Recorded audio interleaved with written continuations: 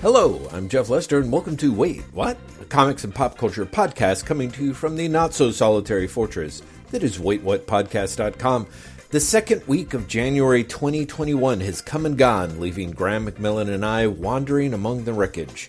But whatever else future generations must grapple with about this week, they still will not have done the same level of grappling about the seventh and final issue of Death Metal that we do. Yes, our bête noir comes to an open quote, rousing, close quote, open quote, conclusion, close quote, and we spend 80 minutes of our 2 hours talking about the big wrap-up to the Scott Snyder, Greg Capullo, Jonathan Glapion tie-in creators a go-go event, and still somehow managed to squeeze in a bit of extra talk about Just Imagine Stan Lee created the DC Universe, Chainsaw Man, Future State Batman, and 4 volumes of Judge Anderson, The Sci-Files.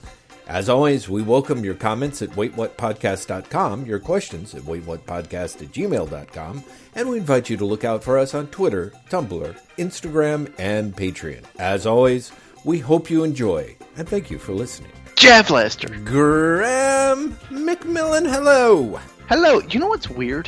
What? We did an episode last week, and yet somehow this still feels like the first episode of the year. You know what? I have to say you're right, and you know why, Graham? Lack of closure. Lack of closure. Because in our discussion last week, which it does seem weird that was last week and 2021, there was a crucial question that I realized I did not ask. I think it's safe to say that it has been a very tough week for the world, and I think in part it is because Graham. Yes. Why didn't they cast John Travolta in Sgt. Pepper's Lonely Hearts Club Band with the Bee Gees as the third movie? Like, you know, he signed to a 3-movie deal with Stigwood Productions. Grease, Saturday Night Fever, both of which are huge. And then Minute by Minute with Lily Tomlin? Really? Like, think about it. Wouldn't you rather see Sgt. Pepper's Lonely Hearts Club Band with John Travolta? I mean, he could sing. With the Bee Gees, not Peter Frampton. No one wants to see Peter Frampton. I am going to say that I think you're wrong. I do not want to see Sgt. Pepper's Lonely Hearts Club Band with John Travolta at all. Why? Well, because you've seen Sgt. Pepper's Lonely Hearts Club Band, so. Yes, exactly. There's so many reasons where, let's be honest, I don't think anyone would want to see that film the second time. Right. And I say that as, like, a stupidly big Beatles fan. Yes. I was like, well, the worst comes to worst, at least the songs would be good. And then, like, you know, fucking... God, I've forgotten his name, the old dude. Who was in Oh God. What's his name? Oh, I know, but I'm not going to tell you now. George Burns. Yeah, like like then he gets to it, and it's like, oh shit. What does he sing? Doesn't he sing? I could be wrong. Doesn't he sing "Fixin' a Hole"? Oh, really? That'd be amazing. The only one, and again, I have not seen it because I'm always tempted. No, I haven't. I don't think anyone's ever deigned to stream it. It's on some streaming service. Well, sure, Graham. You say that, but it is shocking. Saw it like last year. Did you? Yeah. Oh, you didn't say that in the last conversation? So the first time you saw it was like last year? Yeah. Oh my God. You know what was super weird about that? I have read the Marvel Comics adaptation of that film. Oh my God! Oh my God, you didn't say that either! Oh my God, Graham. Yeah. No wonder. I read the comic adaptation of that film years ago, but I only actually saw the whole film last year. Because it's on something. It's Amazon? It's like we never had the conversation at all. Is it on Prime Video? No. It might be on Prime Video. Yeah, let me see if it's on Prime Video. It's on something. No, it's all rentals, I think. You can rent that there. You can rent it on YouTube. It doesn't... I don't know if it's streaming in anywhere. Well, actually, they make it sound like it's... Is it on Netflix? No, it's that on Netflix. Yeah, it's so funny. They're like, it's on Netflix, and you're looking at a thing from like 2 years ago. You are currently able to watch it on Showtime. Oh, that might be it. Maybe I can't. That might be it because I got Showtime to watch The Circus when it was the election. Well, let's see here. Who with the what now? Where's it? I thought it said that, but now I'm like, I can't. This site that I'm the worst looking part at. is I'm trying to find who did all the songs on it, and they're not telling me. Well, I will tell you this. I do know that Steve Martin did Maxwell's Silver Hammer, right? Yes, he does. Yeah. Okay, so here's something else we didn't talk about last time. It feels like there was a period where Steve Martin was just saying yes to like random movie appearances. Mm-hmm. Because, and I say this, the film I'm about to mention is a film I love dearly, but why does he also show up in the Muppet movie?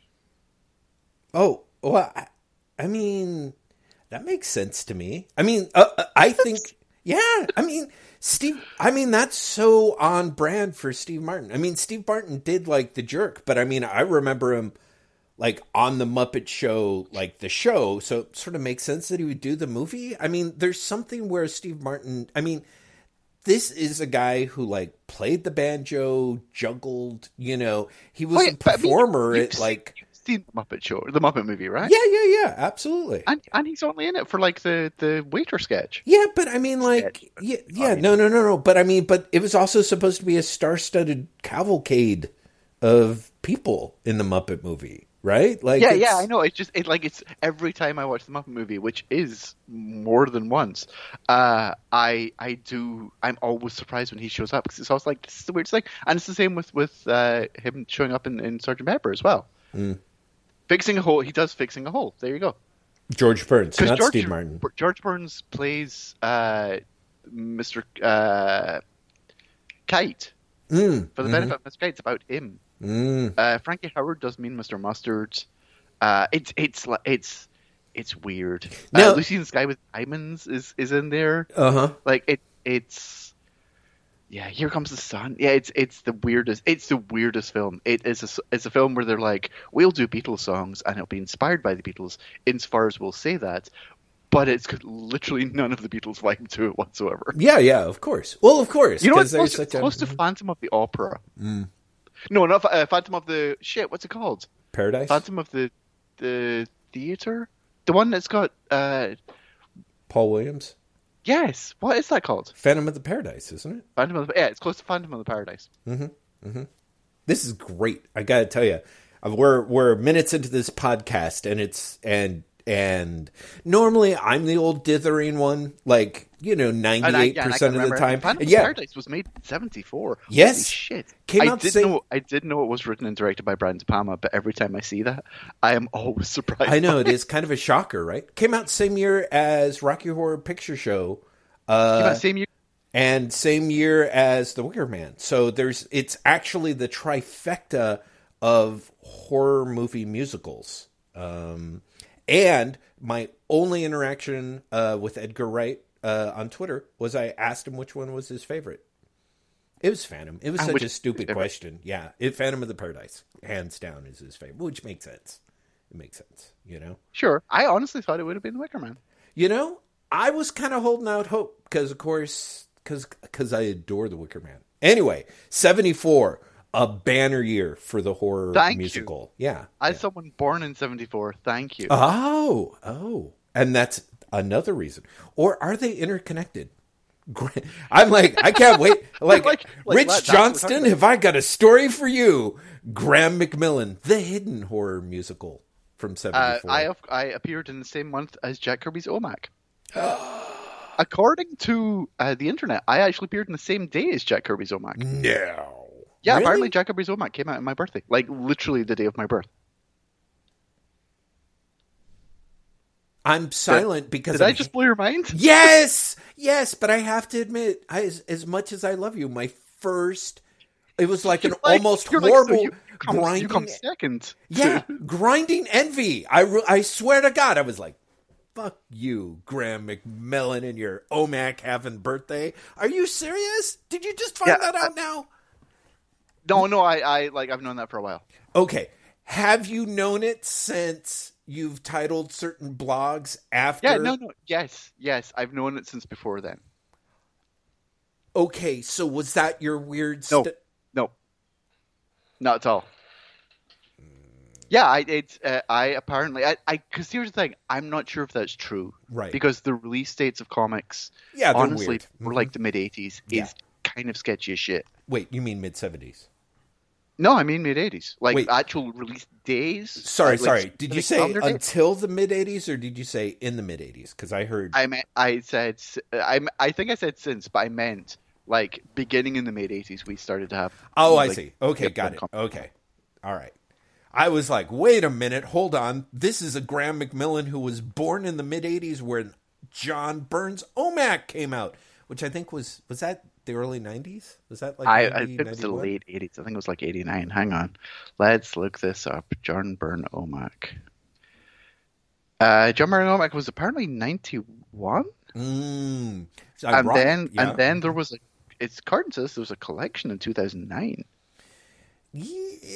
No. I mean, maybe. You know, talking about early 2000s comics featuring John Byrne. Do you know what I read this week? I'm sitting down. No, what? Just imagine Stan Lee creating the DC universe. Oh, God. And I read all of them. Wow. All of them. Wow. The reason for this is, I think I've told you before, that I am on DC's digital comp list. Right. Which means everything they release digitally, I get access to, sort of, right? I get access to, yeah. Yeah. And Volume 2 just came out for like after like Volume 2 just came out this week. Yeah. And I was like, oh, bet that's terrible. And that literally, I bet that's terrible, translated into, what if I just read all of it? Oh, Graham. And I did. Wow. I tell you, there's bits of it that I really liked. Mm-hmm. Tell me more. I liked the Joe Kubert illustrated Batman. I like a lot, despite the fact that the costume is like ridiculous. Because it takes like the Batman idea very literally. Yes, right. Like it's a man in a grey figure hugging bodysuit with bat wings and a bat head. Mm-hmm. But it's a very, I mean, it's all of them are almost cliched Stan Lee origins. Mm-hmm. Oh yeah, right? Like he's basically redoing his greatest hits. Yeah. Okay, and in redoing the character names, their greatest hits. Mm-hmm. Batman is Wayne Williams, for example. Mm-hmm. But there's something about it I found like charming as shit. Mm-hmm. There's this guy who refuses to bow to the local mob, and so the mob frame him, and so he goes to jail. And when he's in jail, he gets buff, and then he comes out and seeks revenge. And I was like, this is actually great. Like it's sort of terrible, shitty pulp, right? But it completely works, you know. Mm-hmm. And that's the very first one. And I was like, maybe these are going to be great comics, and they're not. No, they are fucking not. Right. And the appeal really is not Stan, you know, for want of a better way of putting it. The appeal is the artists. Mm-hmm. Yeah. Because you've got Joe Kubert, you've got John Buscema doing the Superman issue. Oh yeah, which I love. You've got Jim Lee doing Wonder Woman, which is fine. Like it's early 2000s Jim Lee. Mm-hmm. But even in the backups, you've got Mike Kaluta, you've got Kyle Baker. Mm-hmm. You know, you have, I think Richard Corbin's in there as well. Mm. Like, you know, you have a great lineup. Jerry Ordway does Justice League of America, which in a sort of very Stan Lee twist, but also a great twist. By the end of the story, they're like, JLA doesn't stand for Justice League of America; it stands for Justice League for All. And I was like, that's actually kind of great. Right. Like, that's legitimately great. That's a really good idea and a really good way of keeping the initials and getting rid of the nationalism part of it. That's right. But, you know, and there are also, everyone has an alliterative name. Shazam is basically the Hulk. You know, like, it very much is, you know, Stan doing what Stan does. And let's be honest, it's probably ghostwritten. I was about to say, it's kind of Michael Uslan and Stan doing it, right? According to the credits, Stan or someone ghostwriting for Stan does the main story, and Michael Uslan scripts over a Stan plot for the backup in each issue. Judging by the backups compared with the leads, I don't think Uslan wrote the leads. But I also, I mean, I find it very difficult to imagine that Stan was writing the leads either, to be honest. Sorry, I just think that the way you're phrasing is like that should be the actual title of the volumes. I find it very difficult to imagine Stan Lee created the DC universe. Yeah. This is one of those things where, like, I'm going to say something that I'm convinced is true, and then people are going to be like, I think you'll find it wrong. Like, when I was said that I was convinced Rich Johnson ghostwrote Marvel, and he was like, I fucking didn't. I really did not ghostwrite Marvel. Ghostwrote Marvel? At Marvel? For Marvel? Wait, wrote... Oh, no, Marvel, the Bill James. Oh, Marvel! Yeah, thank you. Sorry, the Bill James series. I was convinced Rich Johnson ghostwrote that for Bill James, and I said that on Twitter, and like multiple people are like, no, he really didn't. I'm relatively sure that Peter David and Gail Simone both did ghostwriting for Stan Lee. Whether or not they did a lot of ghostwriting and so much ghostwriting to basically have written these comics, I don't know. But also, I would be, honestly, shocked to discover that Stan Lee had written these comics. But they're also very much written in the generic Stan Lee style. Yeah, sure. But yeah, you get them to look at them in the end. You know, like the Batman one is great, and there's some nice ideas. His Superman is kind of fun, a fun issue as well. I thought so as well. And what's nice is it's so funny. There was like a page or two because it's very very late in Buscema's career, to put it mildly. And there was a panel of Superman who is like blonde, standing with his cape in front of a council or something. I was like, God damn, John Buscema still has it. That's beautiful. That looks like something out of Flash Gordon. Well, and then I later found that exact panel in Alex Raymond's Flash Gordon. Like, John Buscema was just like, da-da-da-da-da-da-da-da. Yep, that looks good. Yep. Yeah, that's worth keeping. Also, I didn't know until this collection that Buscema didn't design the costume. Adam Hughes designed the costume. Oh, right. Oh, which maybe, is that the case for all of them, I think? All of the Just Imagines? No, because there's various design sketches in the back. Oh, okay. But Adam Hughes definitely did design work for Superman. And Adam Hughes draws, one of the books? I can't remember which. Yeah, there's some of them. And honestly, they do kind of merge There's together. So many of them. John Byrne draws the Robin issue. And it's John Byrne's art really went to shit at some point. I think so. But that's, the thing that's so depressing about John Byrne, as discussed in Baxter Building, mine and your 50 episode read through of the first 416 issues of the Fantastic Fourgram, currently available on our RSS feed, is that the more that I go back and revisit John Byrne's work, I really have those moments of like, I guess I like this. You know what I mean? Like, I keep going back further and further and further. It's all but me picking up like that issue of Space in 1999 and going, yeah, this kicks ass. Thank God. But like but even the Iron Fist stuff, which I adore, or the Marvel team up stuff that he did, some of his like early mid Marvel, just as he's transitioning into the X-Men, I'm like, oh, it's so good, and then I'm rereading it, I'm like, it's okay. It's all right. But like this stuff in the Just Imagine Stan Lee, right? Open brackets, not Stan Lee, close brackets, inventing Robin issue. Yeah.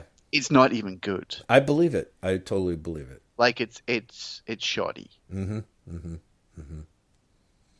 Yeah, I read that. Hey, we did comics. I read that this week, and I kind of regret it.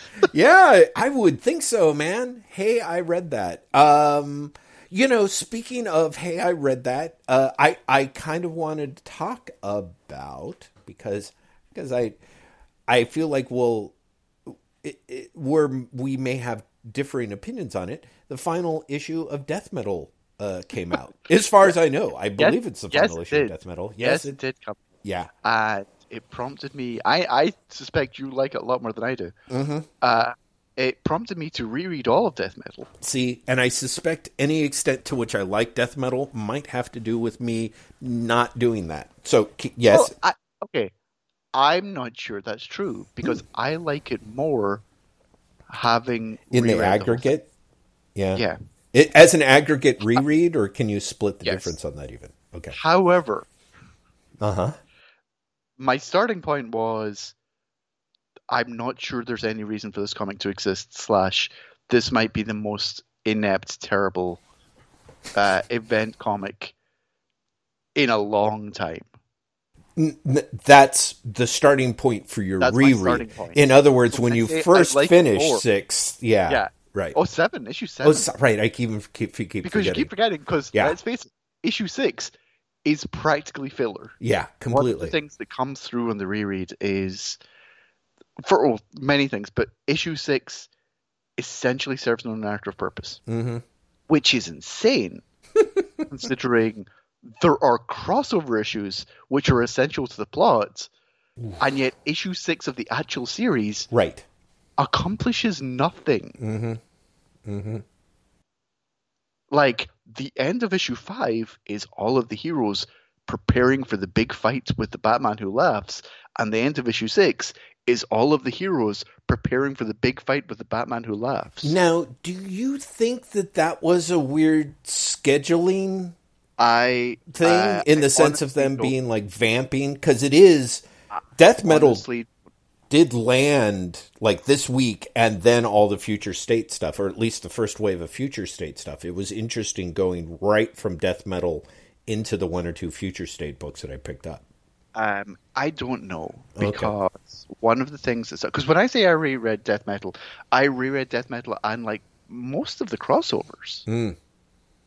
Like, I read, what did I read this week? Because I did this in the last couple of days, Jeff. Yes. I read all 5 issues of Death Metal, plus Death Metal, The Last 52, War of the Multiverses, the last story of the DC Universe, The Secret Origin, Trinity Crisis, Speed Metal, Multiverse's End, and Rise of the New God. Oof! Wow. Like, so I missed 1, 2, 3, 4. I missed 4 of the crossover books. But otherwise, I read 14 issues of Death Metal. For all intents. Wow. And one of the things that really, like, well, and we were saying this when these books were initially coming out. Death Metal's structure is fucking weird. In that there are important plot points that happen in the crossover books, and not in the main book. Like, Trinity Crisis, to all intents and purposes, is an issue of Death Metal. Yeah. But when Death Metal is over, I can now say that Rise of the New God is genuinely pointless.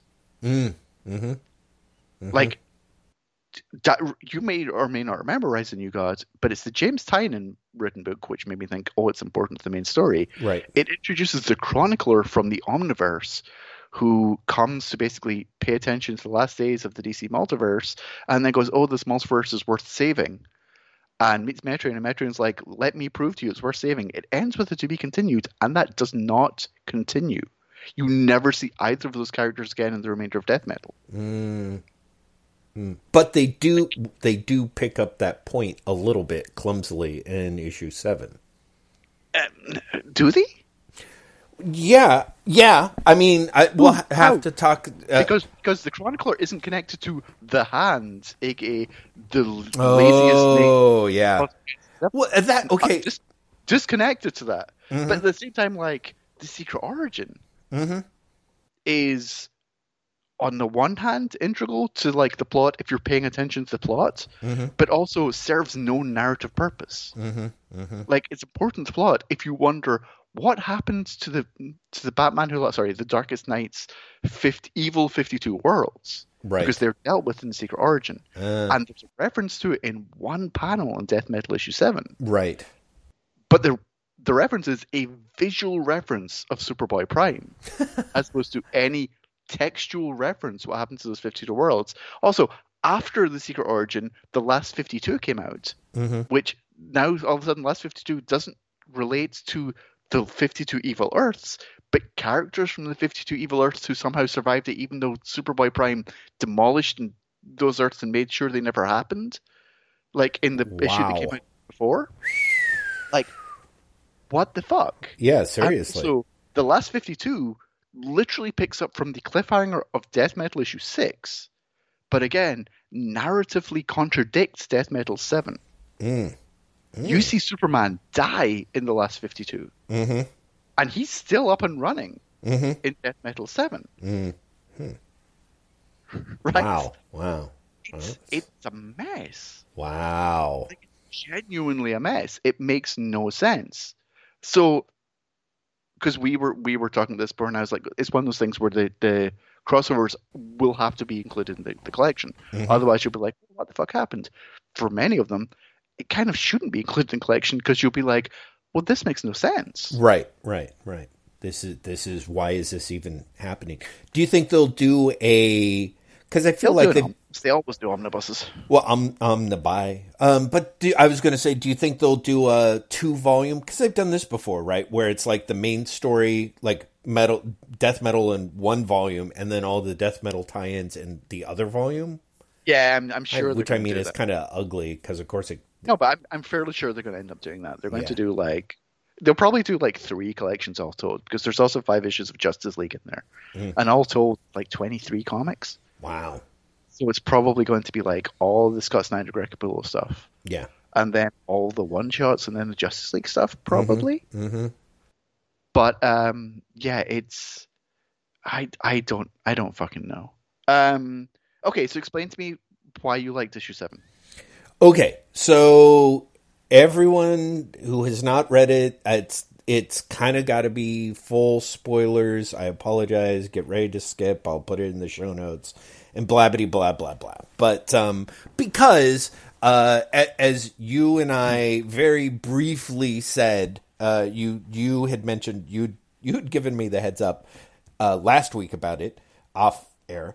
Matt Turrell checked in and was kind of like, dudes, what the fuck? And which, I mean, to be fair, he picked up issue 7 having not read anything that came before. Can you imagine that? Wow. I was going to say, I genuinely can't imagine what you'd make of this comic. Yeah. Because even for someone who has been following this entire series, issue 7 is teetering on the brink of incoherence. Well, okay. So what I like about it is, you know me, I'm a sucker for ambition, and because I'm not exactly bright, I'm very, very grateful when someone is willing to hold my hand and walk me through the subtext. And as you pointed out in the emails between you, me, and Matt, you're like, the subtext is literally text in death metal. And all in death the metal is subtext and metatext. Yeah, exactly. So for me, part of me is like, if we're going to have these goddamn events, the idea of having these goddamn events literally be the reason why we're having these big events. I mean, at that point, it's like, it's really true metatext, the whole idea that crisis energy, for those who've listened to us very carefully, someone, and I should have done the research, but a very generous listener on one of our comments threads pointed us to a fan theory, which seemed really solid, that was essentially that death metal was about DC, essentially. That it was about the current state of DC, in which everything is literally overshadowed by Batman, and Batman more or less forces everyone and everything to kind of live in its shadow. The idea that the need to have a constant crisis, this crisis energy, which more or less allows them to exist in the present, aka through sales, at the cost of the destruction of the past and the future, is, let's put it this way. This certainly, that person, and I'll try and find it and relink to it in the show notes, should definitely be doing a victory lap, because it is so explicitly laid out in the course of Death Metal, the final issue. What I weirdly like about it were a couple of things that I found sort of semi-funny. There were moments that I found funny. There were odd moments that I found kind of strangely affecting and moving. But weirdly enough, the thing is at certain points, because the story is this final issue in the realm of absolutely unbelievable, is the idea that Sergeant Rock is the one who is narrating it in captions that we later see him jotting down in the little book that is Carter Hall's journal, which is one of the big MacGuffins at the beginning of Metal. I think, as I recall, unless it's the previous. Yeah, it's the MacGuffin of Metal, not Death Metal. Yeah, of Metal. So, it is that at one point so he's talking with perfect knowledge of what's going on inside Diana's head, and Diana has, in crafting needing a weapon to be able to fight, the Batman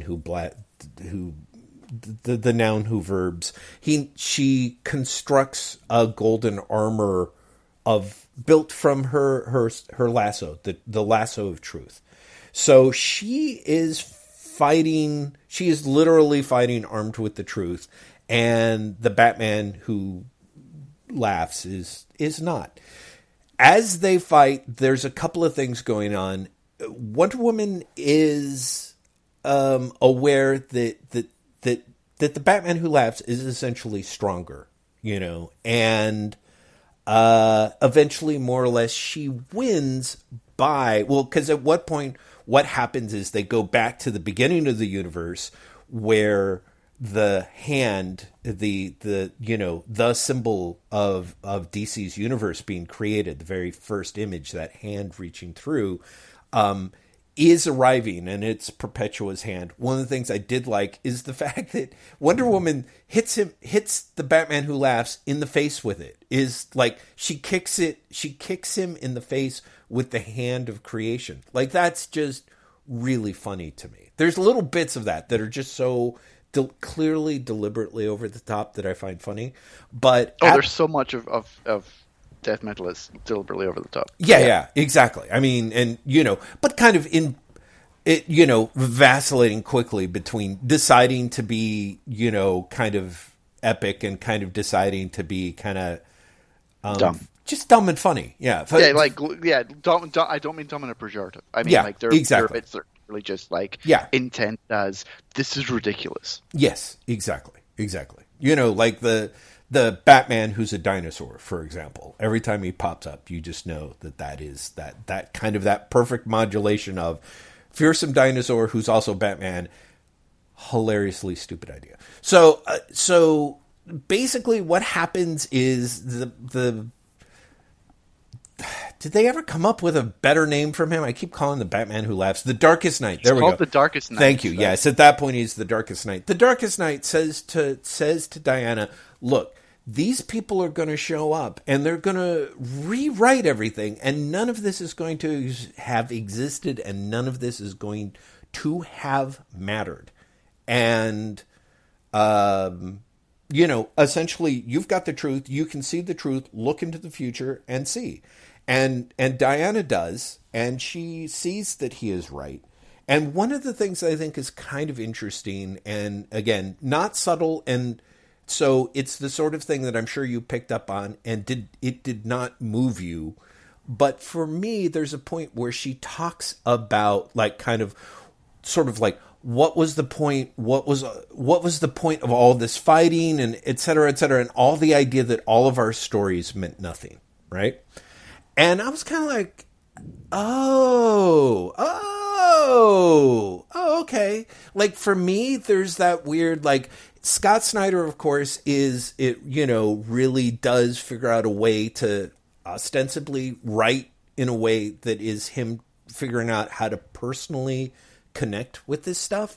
And one of the things that I thought was kind of interesting about Death Metal is the idea that Scott Snyder is like, I've got skin in the game because, or rather more to the point, how do we as comic book creators continue to create in horrible, deplorable exploitative circumstances, you know?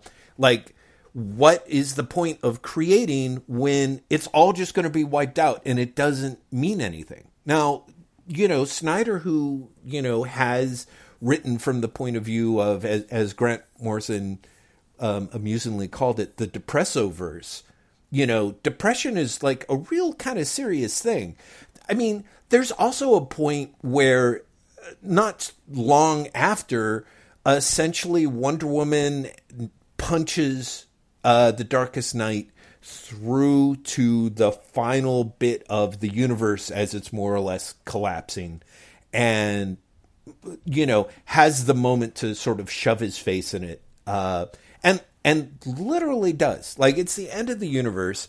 And well, she's always punched. She also, like, when they go back to the start of the universe, it's because she's been punched at the start of the universe earlier. That's right. And then, like, she punches him back to the end. Punching through time. Yes, exactly. And the way that they do that, it's not surprising. When she's punched backwards through time, she's punched backwards through, I would say, essentially the New 52 conception of the universe. And then when she punches the Darkest Knight forward, she punches him back through what we, you know, you and I might call the DC universe, in the sense of it's very explicit that, you know, as they're going backwards, she passes Vandal Savage. There's Etrigan in Camelot doing his Ryman thing. And then when they go forward, it's the Legion of Superheroes, it's the Justice Society, the references to the Round Table and the thing, and the first, you know, the arrival of the first super person is Superman. They get to the end of the universe, and you know, there's some stuff that's in there, Graham. There's some stuff that's in there. I mean, I don't know, did you see that article? And this could just be where these pieces start working for me, is, you know, there was this interview with this astrophysicist who's written a book, and I don't remember her name or the name of the book, but she was essentially, her book is about how the universe ends, essentially, and the current theories of it in the world of astrophysics. And she talks about the idea because the universe, the one thing that is somewhat frustrating in a way, I suppose, is that the way that death metal talks about the end of the universe is the way that we kind of commonly think of it, you know, that it essentially all sort of collapses in on itself and melts out. But, you know, the idea is that the universe is expanding faster than gravity can contract. And in fact, it's going faster than the previous models of the universe. Our understanding of the expansion of the universe, that it's expanding faster and faster in ways that we don't understand. And they talk about, like, what happens if the universe, you know, it continues to expand so fast that reality itself begins to rip apart. Or anyway, the basic gist of it is things aren't necessarily like, I mean, it's happening on a super large scale thing. But one of the things that always struck me is the interviewer talking to the author was like, well, then, so what's the point? You know, is there a point to life or existence? Is that, you know, essentially, is that all there is? Is it just, you know, the universe expands, all of us all die out, every atom, every possible, you know, the whole law of thermodynamics, whether it's second or the third, all the chemical transactions and heat transactions happen to the point where there is just entropic expansion. Nothing essentially connects anymore, and then that's just it. It's just a drifting, dead graveyard universe. The person was like, so how exactly does that, basically, has that, you know, made you feel more nihilistic, you know? And she's like, well, the author was like, I don't think so, but I can certainly understand anyone who does feel that way, you know? And for me, I kind of had that moment myself personally of like, wow, so what if there is no point, you know? There's another thing in death metal that, again, connected with me in this final issue. There's a lot about essentially truth and lies, you know, that there's a page where there's a lot about truth and lies. Yeah, there's truth and lies. And I think also more importantly, survival, you know, there's a point where the Darkest Knight is basically saying what's important is to survive. I'm just trying to keep this universe surviving. And if you help me, Diana, I will help. I will give me your power. We'll have enough. I'll overthrow the hand that are showing up. I will I will give your friends you'll have a pocket little universe where everything will be unchanging and fine forever.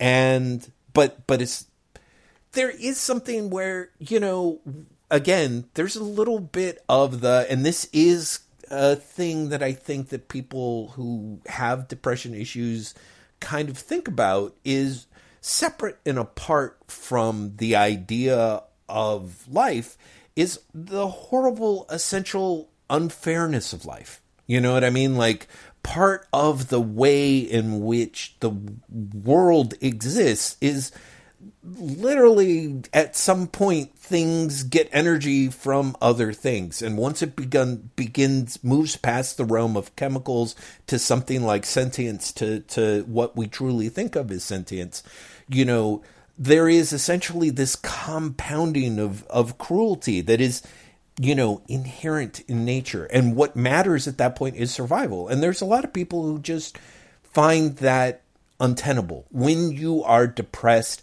that seems, it almost seems better not to participate in that system than to participate in it, And so there is a little bit of like, well, so this is essentially, even though Diana is representing the truth and the Darkest Knight is representing the lies, it's really kind of, in its own way, the other way around. It's Diana wrapped in the armor of the lasso of truth that really is, in her way, kind of bullshit. But it is the bullshit of people who crank out comics to make a living and to survive. But inherent in Snyder's argument is the idea that there is more to that. Oh, and that's the other thing. In the beginning of issue 7, he talks about the battle that is going on is all of the heroes of the DC universe versus the Darkest Knight's various incarnations of them, where they are stripped of their silly ideals, and so therefore are stronger. In other words, it's kind of an extension of that Batman Who Laughs point. The whole idea behind Metal that Batman is the guy who always wins, and therefore in the universes where he essentially loses by winning, by taking on the aspects of the worst things, the superheroes are fighting against that. And at the end, there's towards the end of the issue, Snyder has in one of these little closing captions, I think at least before the epilogue pages, about the idea about the battle between who we are and who we hope to be. And there is something in there. All told, these things actually I found kind of moving. There's a page where Superman is speaking right before a party starts, and there's a bunch of people that are in the crowd, and I'm like, okay, those look like DC staffers to me. Like, how you get that weird, like, those are clearly real people? Yeah, yes. Yeah. So, and it's just like, okay, those are DC people, editorial people. And again, there's also something kind of weird in like, this whole huge statement is happening, at probably one of the worst times in DC's history. And maybe DC may be, it may not be over yet, I don't know. Did you see those statements? I almost never clicked through on this, but like Twitter had something, the whole Jason Fabok talking about, essentially like not, he's not at DC anymore, essentially. Like, he's kind of like, it's a thing. Let me see if I can find the quote. 'Cause I found it kind of interesting. I've worked for DC for 10 years, and a majority of that was when the company was run like a well-oiled machine with leadership that loved its creators and trusted them. It wasn't perfect, but there was a sense of trust and a willingness to listen to ideas. When I say the company is run poorly, it's because I've seen it run well for years. I love DC with a passion and want it to succeed. But right now, I don't think it's being run well. And it's okay to say that. Many people working there are saying the same. For starters, they fired almost everyone I ever worked for at the company, many of which were passionate about the books and didn't deserve to go. It's okay to be truthful and call things out. I'm not an employee and not blinded to the fact that the ownership can make bad decisions. I had to make a choice and work with someone who wanted my services, and that's okay. When the time comes, I'll go back and produce more for DC and give them my all. Jeff and I have many stories already brewing. Here's the ominous last line. But things are going to change big time in comics, and you got to make moves for your future. So, that was something that I read after the end of Death Metal. And I was just kind of like, there's something that's kind of, there's something that's a little final about Death Metal. Like, Death Metal manages to do its, like, everything matters.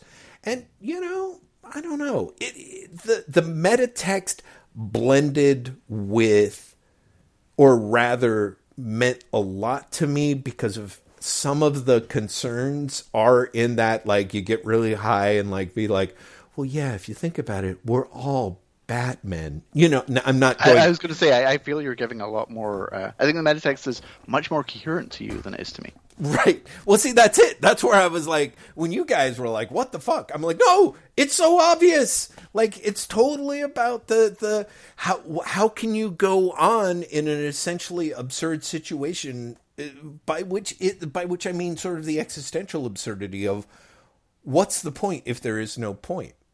And Snyder is sort of kind of trying to filter that through a lens of, like, a big comic book event. And for whatever reason, because there were weird moments where I was like, oh, yeah. That being said, I don't think that Metal how do I put it? In that sense, it feels like kind of a B- version of the Infinite Crisis Superman special. Was it Superman Beyond? What was it? Oh, the Final Crisis one? Yeah, the Final Crisis one. Yeah, sorry. Jesus, I can't believe I can't even keep them straight. The Final Crisis, the 3D Yeah, Superman I can't believe 3D you can't special. remember which Crisis published 3 years apart. Where it's Superman literally... Beyond's the Final Crisis one, where Clark, like, goes into the multiverse and meets all the different Supermen, and then they go to Limbo. That one? Yes, the two-parter, and the second part of which, in which essentially Superman as thought form fights against evil as a thought form, and the idea that his little armor and the 3D effect, it's literally, it's so Morrisonian. It's the idea of Superman having to defeat the idea of evil in this universe and being like, oh, this is cool. It's really happening in real time, and Snyder's kind of trying to do a lot of his version of that. Yeah. If he is, and actually I strongly suspect he is, if only because I talked to him, like, when he was on Justice League, and I know where his head was at with this story. So I suspect you're not off base with his intent. I just wildly think that everything he's doing in this book is incoherent / ultimately contradictory. I do believe that, and in fact, I like where the narrative goes. Like, even if I grant your reading of the metatext, where the narrative goes is wildly at odds with the message. Then, well, and actually, that is a good point, and I want you to go there, and I want to add, in that realm, all of that is more or less fine up until essentially Diana meets a member of the Hand, and they're basically like, "Oh, you acted altruistically in a way that we haven't seen. Therefore, we'll let you off. We'll let you off the hook, and we're going to do it differently." On a purely narrative level, death metal is a fucking mess.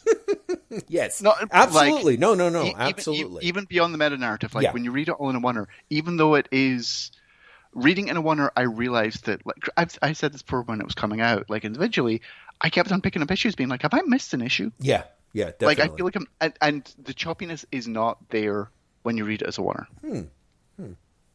It actually holds together a lot better. Part of that is, literally, I was reading in 2 sittings, and I was reading crossovers at the right time. Right? So threads do flow. Right. However, it is a story in which nothing... It's a story in which, I'm not sure who the protagonists are. Well, I'm assuming Diana's the protagonist, but in that case, everything Diana does is wrong and does nothing. Everything she does in the comic is wrong and does nothing. There's not one choice she makes that is actually effective. Not one, which is shocking. It is theoretically, according to Snyder and Capullo, it's a Wonder Woman story. Yes. But it's one story where she does nothing, and it's really a Batman story.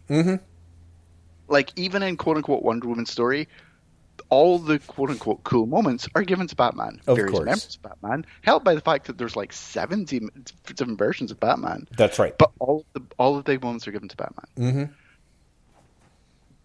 There is numerous... It reads like a series of cutscenes from a video game. Yeah. Because all of the big events also happen off-panel. And you get to see them... You get to basically see characters go, and now we're going on this quest. And then the next issue starting to be like, they went on that quest, and they found nothing. You're like, when... What, like, we don't see that quest? And they're like, no. The one time you see it is when Diana goes into the Dark Multiverse at the very end of the book.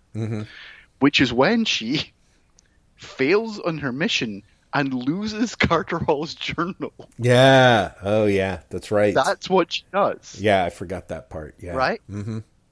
Multiple things. Everything that is accomplished by either a guest star.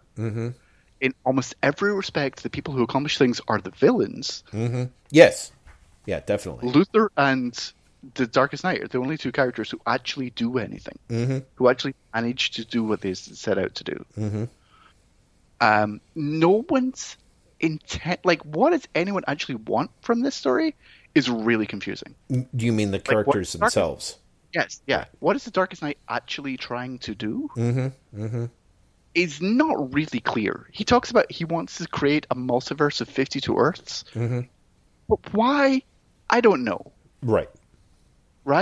Why 52? Why did he want to create a multiverse? Did he mean it when he told both Superboy Prime and Wonder Woman that he will give them their own Earths? Or didn't he? Like, is he sincere or not? Never answered. What does it mean that he is the power of a god? Right? Why is Perpetua, who's set up as the big villain, essentially in the background in the entire story, apart from when she gets beaten up by the Darkest Knight? What did she really want to do? What did the Hands want? Right. None of this is answered. Yeah. None of it is answered. On a narrative level, death metal is a fucking mess. Like, it's a story where, and again, I just read 14 issues of this over the last 2 days. Nothing really happens. Things happen between the issues you read. Yes, right. And lots of things go wrong, but nothing is actually accomplished. Right? The end of death metal is Wonder Woman loses, and then the villains, or the ultimate villains who are going to undo everything, I guess, because that's what a character told us, and I guess we just believe him, show up and they're like, but you meant well. So, never mind. Well, okay. And you get an epilogue of... And everything's gone back to normal, apart from the stuff that hasn't. Right. Well, but for me, and I agree with you, the gist that I got is, and it is not in any way shown at all. It is literally 3 captions. And maybe it sort of sounds like it's alluded to with that New God dude one shot, but not in a very cohesive way. The hand supposedly, from what the emissary tells Wonder Woman, I say the emissary, the member of the hand that manifests itself to Diana tells her is that they create these multiverses to see them, essentially to see them grow and get better. And what they saw was that essentially things had turned so shockingly bad that they were just coming in to pull the plug on it. What they saw, however, was that Diana acted so altruistically. She did what they had always wanted a multiverse to do and never had done, which is acted so altruistically that she still punched evil in the face, even though it meant that she would lose everything. And literally, she, her friends, everyone, etc., etc. She still did it because it was the right thing to do and essentially saved them. And so, because if she had not punched them in the face and had instead given into despair and acted in her own self-interest and thrown her power into the Darkest Night would have beat the hand and they would have lost. So she saved them and fulfilled what they wanted. And so therefore they decided that they would spare her but change things. No, they decided that they would rethink all of their methods. Well, sorry, so like, they would change things in that universe, right? Right on an outcome level, mm-hmm. right? Mm-hmm. Yes, Diana was altruistic, therefore they're like, well, we won't undo everything after all. Right. But the dialogue as presented is, you sacrificed yourself, which we have apparently never seen before, ever, which is in itself, I mean, either astonishingly pessimistic or just completely unbelievable. Mm-hmm. And so that made us realize everything we've been doing has been wrong. Mm-hmm. Which is nuts. Mm-hmm. Mm-hmm. Right? But also, it's meaningless when the hands are basically a throwaway MacGuffin that had not appeared at any point earlier. Well, so the problem so there's a couple of problems here. The problem is that Snyder, after running his allegory out in super explicit terms, essentially kind of goes, just kidding. Like, the hand shows up. They're not literally like, hey, we're rebooting because sales are bad. You know what I mean? Like, that's the real reason. That's the other thing that's the other problem I have with the Snyder's bigger, everything counts thing. Mm-hmm. Yes. Wonder Woman argues essentially in issues 6 and 7 that the only way forward is to accept the past. Right. Right? Right. And that you can't keep rebooting everything because that is nostalgia and you're living in the past. Mm-hmm. Instead of living in the past, you have to move forward. Right. But what he's doing on a practical level is restoring the past. No. Exactly. No. And I think I will go a step further. Like, if you think about it, like you really honest to God think about it. And this is not a spoiler since it's the cover, but for some reason I was going to talk around it. Diana, the hand manifests as the Golden Age Wonder Woman.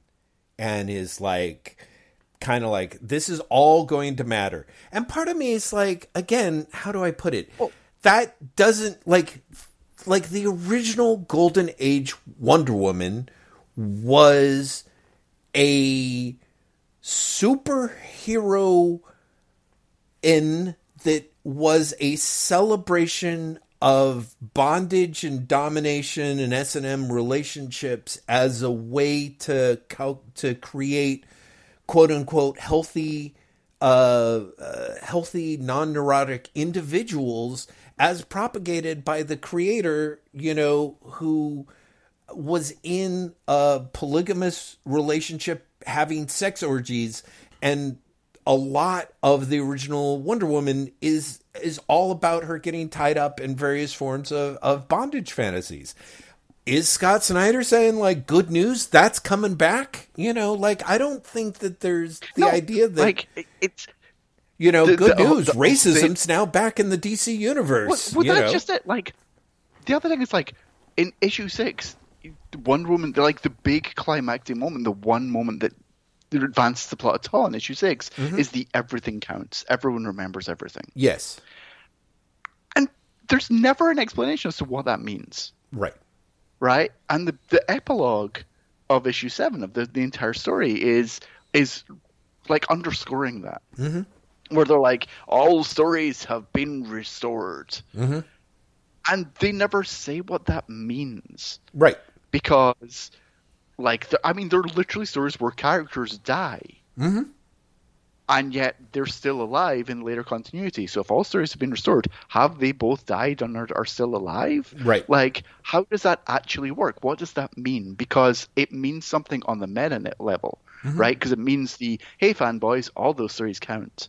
Right. But in any narrative level, it's a meaningless phrase. Well, yeah. No, literally in a realistic... Well, I mean, I don't know. I mean, again, you get someone with enough weed, they could explain it, Graham. You know what I mean? Sure. But on a narrative level, they're not even attempting to explain it. No. You know, and in fact, the epilogue really underscores this.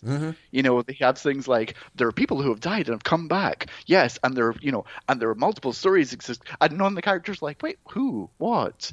They're just like, yeah, we'll get to that later. It's fine. You know, Infinite Frontier. Yeah, totally. Or the Earth is not the center of the universe thing as well. It's also nuts. Like, it's quite clearly like, here's a future plot, but presented so coldly, so clinically, that it just reads odd. It reads really cynical, and it doesn't have the infinite wonder that they are talking about. Yeah, not like the end of Doomsday Clock number 12. Yeah, so, right. No, I'm kidding, but yeah. No, but sorry, you know what I'm we'll saying? come like, back to that. No, I know. It doesn't have any sense of this. This honestly means anything. It has a sense of this is a sales pitch, and while I think that Snyder really is trying to say something with Death Metal, with his Justice League as well, both cases, I don't think he's actually saying anything, and what the text is saying is surely contradictory to what he's meaning to say. Problem is, like, I think Scott Snyder is saying something, or is meaning to say something, but I think that what the text is saying is the opposite of what he's trying to say. Well, I mean, yes, that's part of why I think the pivoting starts being more about somewhere along the way, it really starts becoming like, yes, the people who are trying, even though the odds are impossible, are the creators at DC working under management, which I'm like, yeah, I can see that. It certainly sounds like it's true, but you know, I mean, there's all manner of, if you look at the whole, you know, you include everything in there. There's all manner of fascinating things to the subtext, for want of a better way of putting it. I can't go over the Secret Origin one shot at all, and the redemption of the character who was the fanboy troll.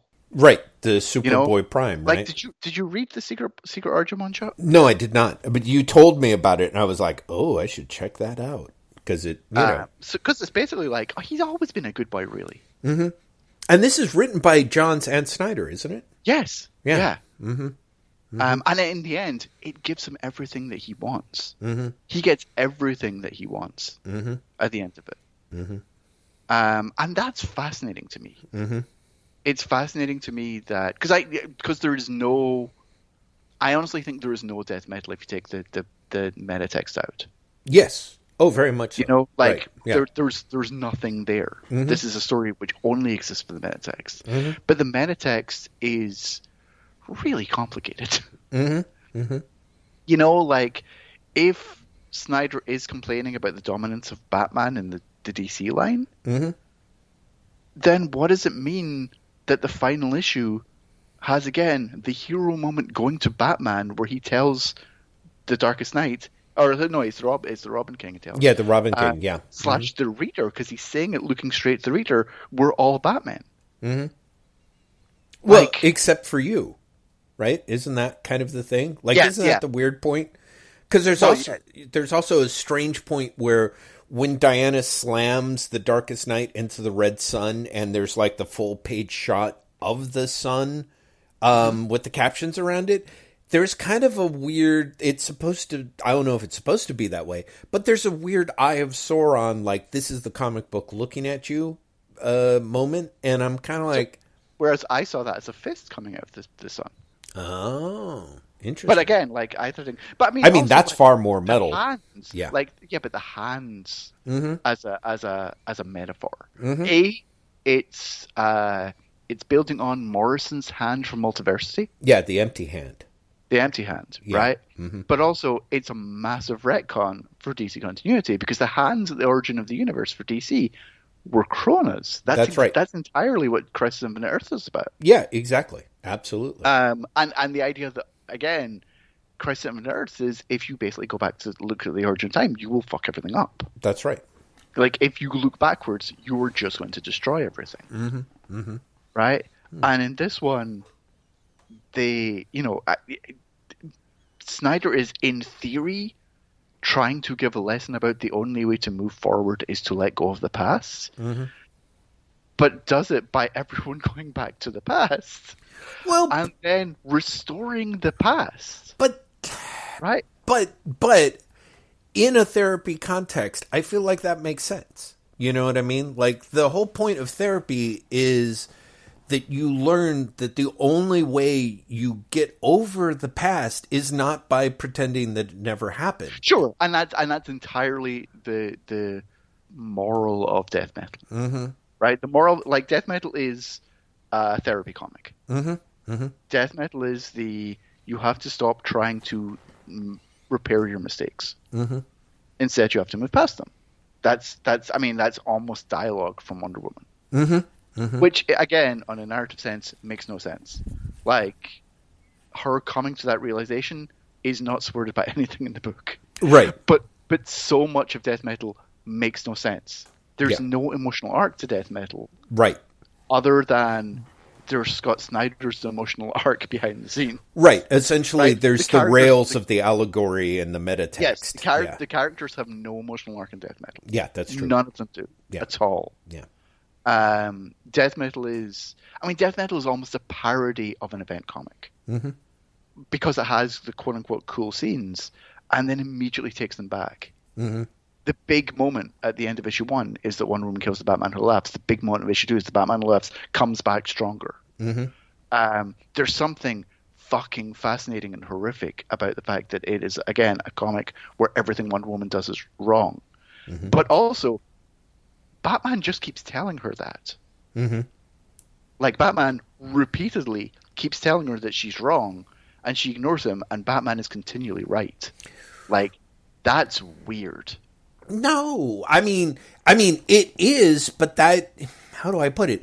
That is no, it buys into the Batman always wins thing. I get that. Well, no, but over and beyond that, essentially, like, so Snyder is someone, and this is something that some people had pointed out, when Snyder moved from writing Dick Grayson as Batman in Detective to the Snyder Capullo Batman, which is kind of that idea that essentially Snyder doesn't like Bruce Wayne very much, doesn't like Batman, doesn't like the Bruce Wayne Batman. And I think what it is he doesn't identify with him. And I do think that there is a stage over and beyond the Batman destroys the DC universe because essentially Batman outsells everything and warps it, to Snyder's conception of Batman sort of destroys everything because Batman is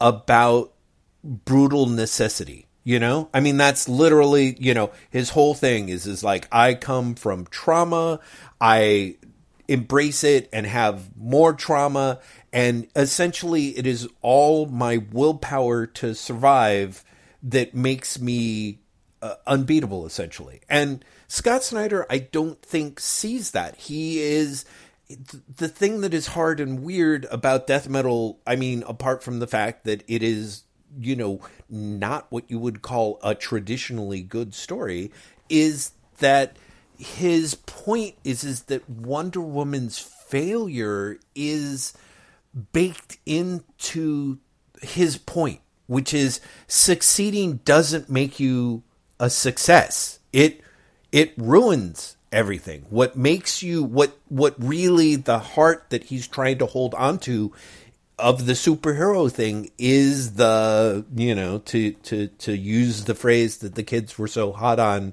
a decade ago, the audacity of hope, is the idea that by having hope, even when you fail, so for me, Snyder, and again, I've railed against this, the over-imposition of screenplay structure on comic book narratives.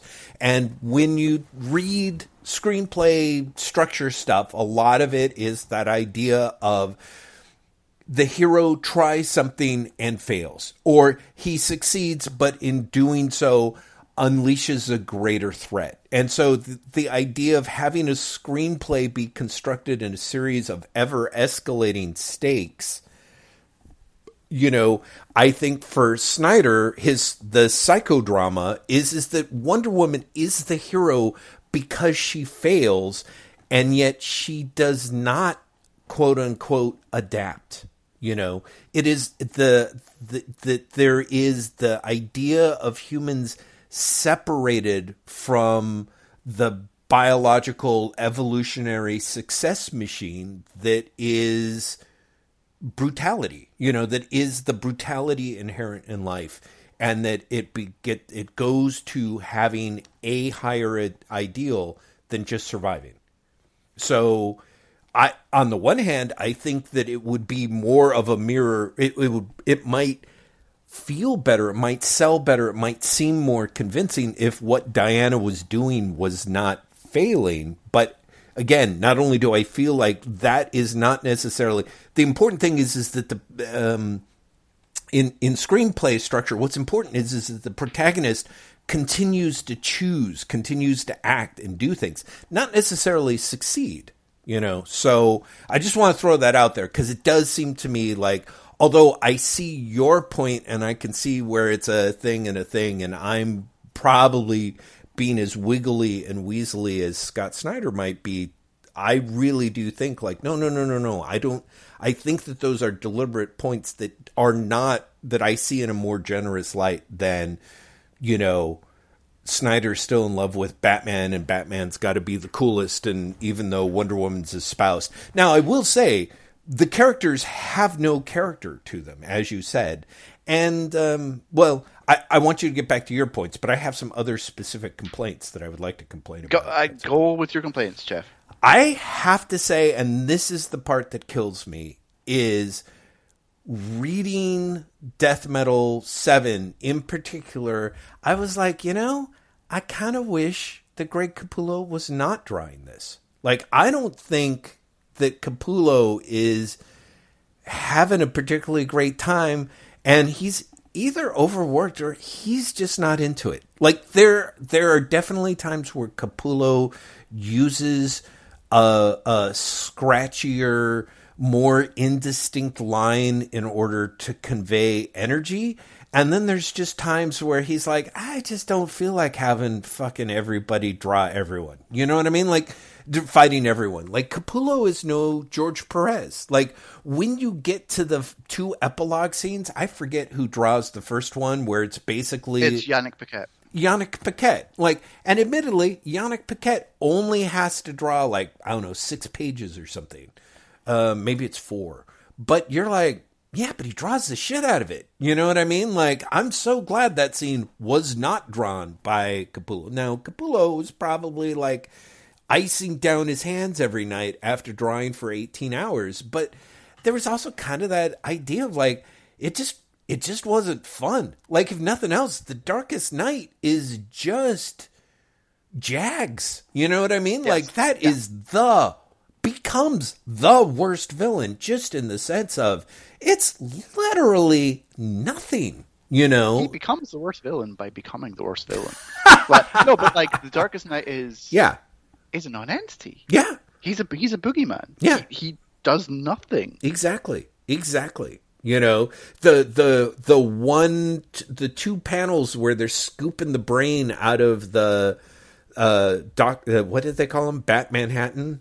You know, is that had a creepier visual than the visual that he ends up taking on. But the visual that he takes on is kind of it's really easy to tell artists to draw in the crossover issues, and it's sure the fuck not putting Greg Capullo out any, but there was just lots of it. There were lots of shots where everything just kind of seems like Capullo's last couple of issues in particular seemed very way more Secret Wars 2 than Secret Wars 1, if you know what I'm saying. And it's funny, at one point he actually made some sort of tweet along the lines of burning the midnight oil to stay on schedule. Yeah. And I was like, yeah, you are. Yeah, exactly. You are, my friend. Yeah. So, but bless him. I guess he made the schedule for all of it. But right. You're right. You're much more on the Capullo train than me in general. Mm-hmm. But these last couple of issues have featured. I mean, honestly, I'm kind of fucking over the Scott Snyder, Greg Capullo team in general. Sure, I get it. Yeah. And honestly, I think I kind of was even before this series started.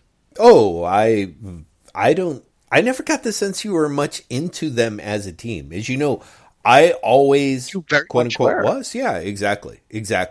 But somewhere through Metal, of course, was where I think I felt like I was souring on Snyder first. And I was like, because even then I felt like Capullo was moving towards something where I'm like, okay, it's not necessarily, my jam per se, but I can appreciate. I felt like what he had a lot of cartoonist zap to it, And then in some of this stuff in death metal, I was like, or is it just a shortcut that looks like a cartoonist zap? You know what I mean? And a cartoonist zap, of course, is a phrase that I just made up. I don't even think I've used it on the podcast or have ever put that together. So I understand if nobody knows what the hell I'm talking about. But, artists do refine their lines. And some of that is age, but some of it is the glory of cartooning is putting the pencil down on the page and how much evocation you can put just into a line, just by it being, yours. And of course, as Graham, way better than I would do. Sometimes you get more energy by drawing less, or the speedy, faster thing has a lot of energy to it because you can sort of see it. You can sense the energy and speed that went into the drawing, and it has a kineticism to it. And I was like, yeah, this is, like the last couple of issues of death metal were kind of like, it's sort of like if he was told to draw like Jim Lee and Scott Williams, and he was like, what if I just draw like Scott Williams? What if I just draw like Scott Williams inking over nothing? What would that be like? My own little Zen exercise for the day. So... yeah, Graham. So I have to say there were points where I was like, man, it would have been nice if this was either a little more delayed and arrived looking prettier, or bless his heart, like Greg Capullo is no Stuart Immonen. I say that I remember Stuart Immonen. Like I was like, some of your storytelling choices are bad here. So whatever.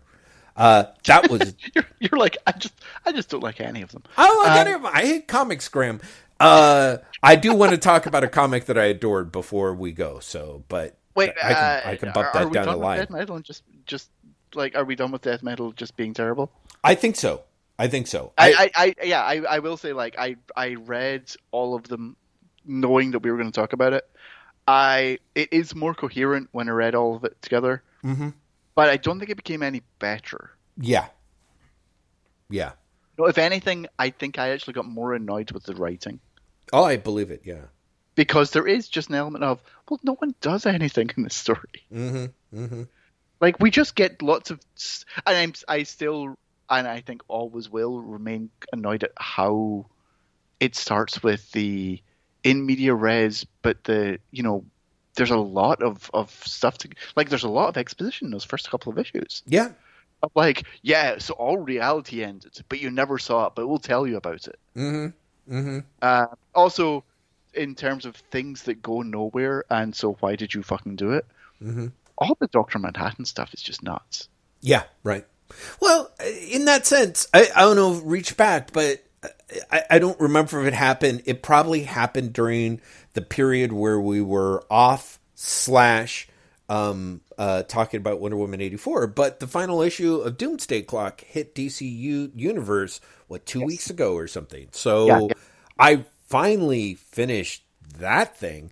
And it's interesting because, of course, in a way, that means it lands, 2 weeks before the conclusion of Death Metal. And it's interesting how much they both parallel one another. And how much, especially, I mean, there's actually a textual reference in Death Metal to the end of Doomsday Clock not being successful. Is there? There's actually text in there about how Dr. Manhattan tried to fix things and failed.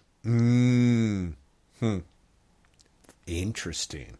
Yeah. Huh. Which I only got on the reread, and I was like, oh, that really is fucking interesting. Also, Death Metal is so referential to all the other DC crossovers. It's nuts. To the point where I'm rereading it, and I was like, oh, it starts, and you see the different versions of the character. I was like, this is fucking Flashpoint.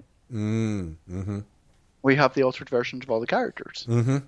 You have Barbatos from Final Crisis. Mm-hmm. You have all the Metal callbacks, but you have the Crisis on Infinite Earths callbacks. You have Infinite Crisis with Superboy Primes. Surprisingly important, but only if you read all the tie-ins role. Mm-hmm. Mm-hmm. That's right. Yeah, exactly. Another crazy thing about issue 6, that you have Baby, Anti-Monitor, and Darkseid show up literally from out of nowhere. I think I forgot because that part. They had been brought in and then abandoned like an issue or two earlier. Mm-hmm. Reading all together again, I realized how absolutely worthless Speed Metal is as a crossover issue. But also that Speed Metal underscores that Death Metal has to happen after the end of Josh Williamson's Flash run. Which is nuts because, again, that run does not have any time to exist. Mm-hmm. Because Year's Villain goes straight into the last Justice League issues, which go straight into Death Metal. Mm-hmm. But there's a year's worth of Flash comics in there, which have to have happened. Right. For Speed Metal to make sense. Right. But literally cannot have happened. Mm-hmm. Mm-hmm. Yeah, it's a mess. Death Metal as a whole is a mess.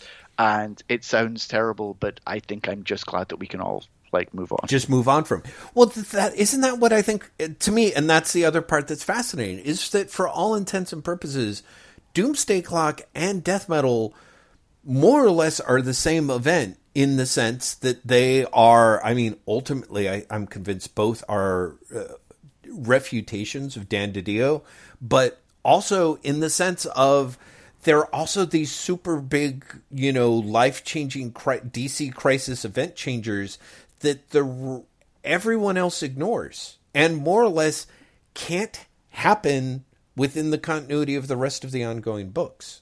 Yes, and also for that matter, don't change anything. Yeah, well, yeah, I guess that's true. No, but really, what does Death Metal actually change? Well, I mean, I think it changes. What does Death Metal actually achieve, apart from arguably writing Wonder Woman out? Right. But beyond that, what does Death Metal actually achieve? Well, I think the same thing that was already achieved in Doomsday Clock. If nothing else, the Justice Society and the Legion of Superheroes come back, right? Except they were already back. Well, okay. But they were. The Legion of Superheroes came back in the Superman book, and Justice Society come back in the end of Death Metal. Mm-hmm. The end of Doomsday Clock, rather. Right. Yeah. So what does Death Metal actually achieve? I don't know, other than it moves the Batman Who Laughs off stage. Mm-hmm. But the Batman Who Laughs was only moved on stage to tell the story. Yeah, exactly. So I don't know narratively what the story does. So in terms of events, Crisis ended the multiverse. like in terms of, you know, the grand scheme of things, death metal is as consequential as Millennium.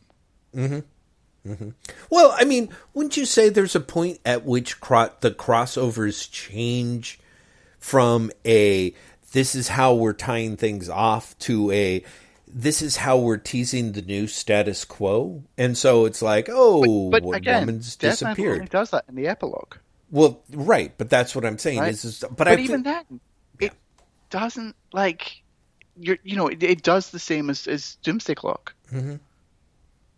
Because all death metal does is undo what it had done, i.e. the destruction of the multiverse. Because Multiversity has already said there's other multiverses out there. Right. Well, like, no, that's right. already canonic in the DC continuity. Yeah. Right? Right, yeah. So, like, again, it does this thing because they say it does this thing, which is what death metal does all the way through. Yes, exactly. It's someone talking at you for, 7/14 comics. It's just someone going, no, this matters. No, this matters. Why does it matter? Because it matters. Because it's important. But it doesn't, for all that I think you are, again, right about the metatext in terms of what Scott Snyder's intending, I don't think there's an emotional story to death metal. I don't think there's an emotional arc for any of the characters. And in terms of, like, the mythology, again, it doesn't achieve anything that wasn't already there. It just undoes its own problems. So, what does it do? Right. If you take death metal out, are you removing anything? That's that weirdo tapestry of, but Wonder Woman, or the Force Wall, or oh no, the Elseworld, or again this idea that they have the heroes and villains working together on the same doodah thing, Sure, just like Final Crisis did. Oh, did Final Crisis have that as well? Yeah, Final Crisis ends up with like all the superheroes have fallen except for Superman, and so it's only the supervillains who stood up to Libra in the first place are there to fight with Superman.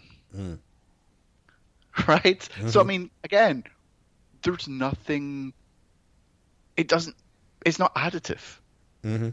It's like death metal is weirdly hermetically sealed. Right.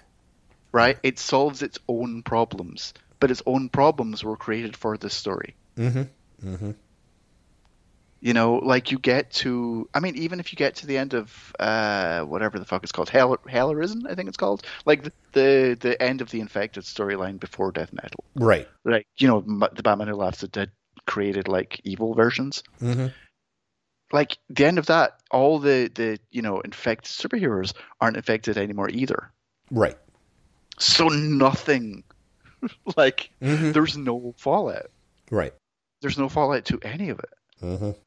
And so you are just like, okay, so I followed this story, and I genuinely can't see what has changed, because theoretically everyone remembers everything that's happened from death metal. But other than Wonder Woman, who actually has changed as a result. Right. Like as you even get in the epilogue to issue 7, where you see like Sergeant Rock back in World War II being like, well, that's the end of this wacky adventure. Yeah. It's like, no, he should be fucking traumatized. Yeah. Sergeant Rock was, I shit you not, at one point basically eaten. Yes. Yeah, absolutely. And he's like, well, then I go back to World War II, and everything keeps going on. Yeah. World War II is much more serious. And you're like, no, this is fucking ridiculous. And the other thing is, and I was saying this to you last week, off recording, the 2-page Sergeant Rock epilogue was the quote-unquote secret one. That DC were like, there's 2 epilogues. One of them sets up Future State, and one of them sets up, we won't tell you, shh. And the Sergeant Rock one sets up shit. Yeah, right. It's Sergeant Rock being like, yep, Then I got home. Guess I'm writing this in a journal. Well, and here's me with the Justice Society. Right. I was like, okay. But is it right? Is it supposed to be the whole idea? And again, this is so DC. It's like, guys, Brian Hitch drew this. Guys! I think it might be, or it's like Sergeant Rock is fighting with the Justice Society. Like, it could arguably be that. I think it is. Yeah. I will say this in terms of, again, weird narrative problems. Sergeant Rock is writing the end of death metal in World War II in Carter Hall's journal, which all the DC characters had at the end of metal. Yeah. So, A, shouldn't they have known all of this was coming? Right. No, exactly. It tells the whole thing. Yeah. B, Lex Luthor actually has that journal in death metal. And he talks about reading it. So if he read it, surely he knows how this ends. Because you see Sergeant Rock writing the end of death metal in the journal. In the journal. Yeah, no, I agree. 80 years ago. Yeah. No, I get it. Believe me. It's so weird.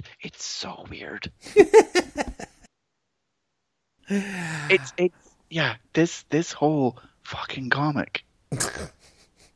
That should be the name of the episode. This whole fucking comic. Okay, before you move on to a comic you like, I just want to continue about comics that like drove me up the fucking wall. Sure, please do. I read all 4 volumes of the Judge Anderson case files. Oh, yeah, you'd mentioned this to me in passing. Yeah. Go. So, and I read them, A, because I was like in a sort of dread mood, and B, I was like, I want to read these and see if we should do them for Drog. Right. And we're not going to do them for Drog, Jeff, because I like you. Jesus, really? Yes. Because the first volume is half Wagner Grant doing, like, honestly, like, fairly good, never as good as Dredd, but, like, fairly good Judge Dredd world stories. Like, the first one is literally Judge Anderson versus Judge Death. Right. And then the Wagner Grant partnership splits up and Grant takes, ownership, quote unquote, over Anderson. Right.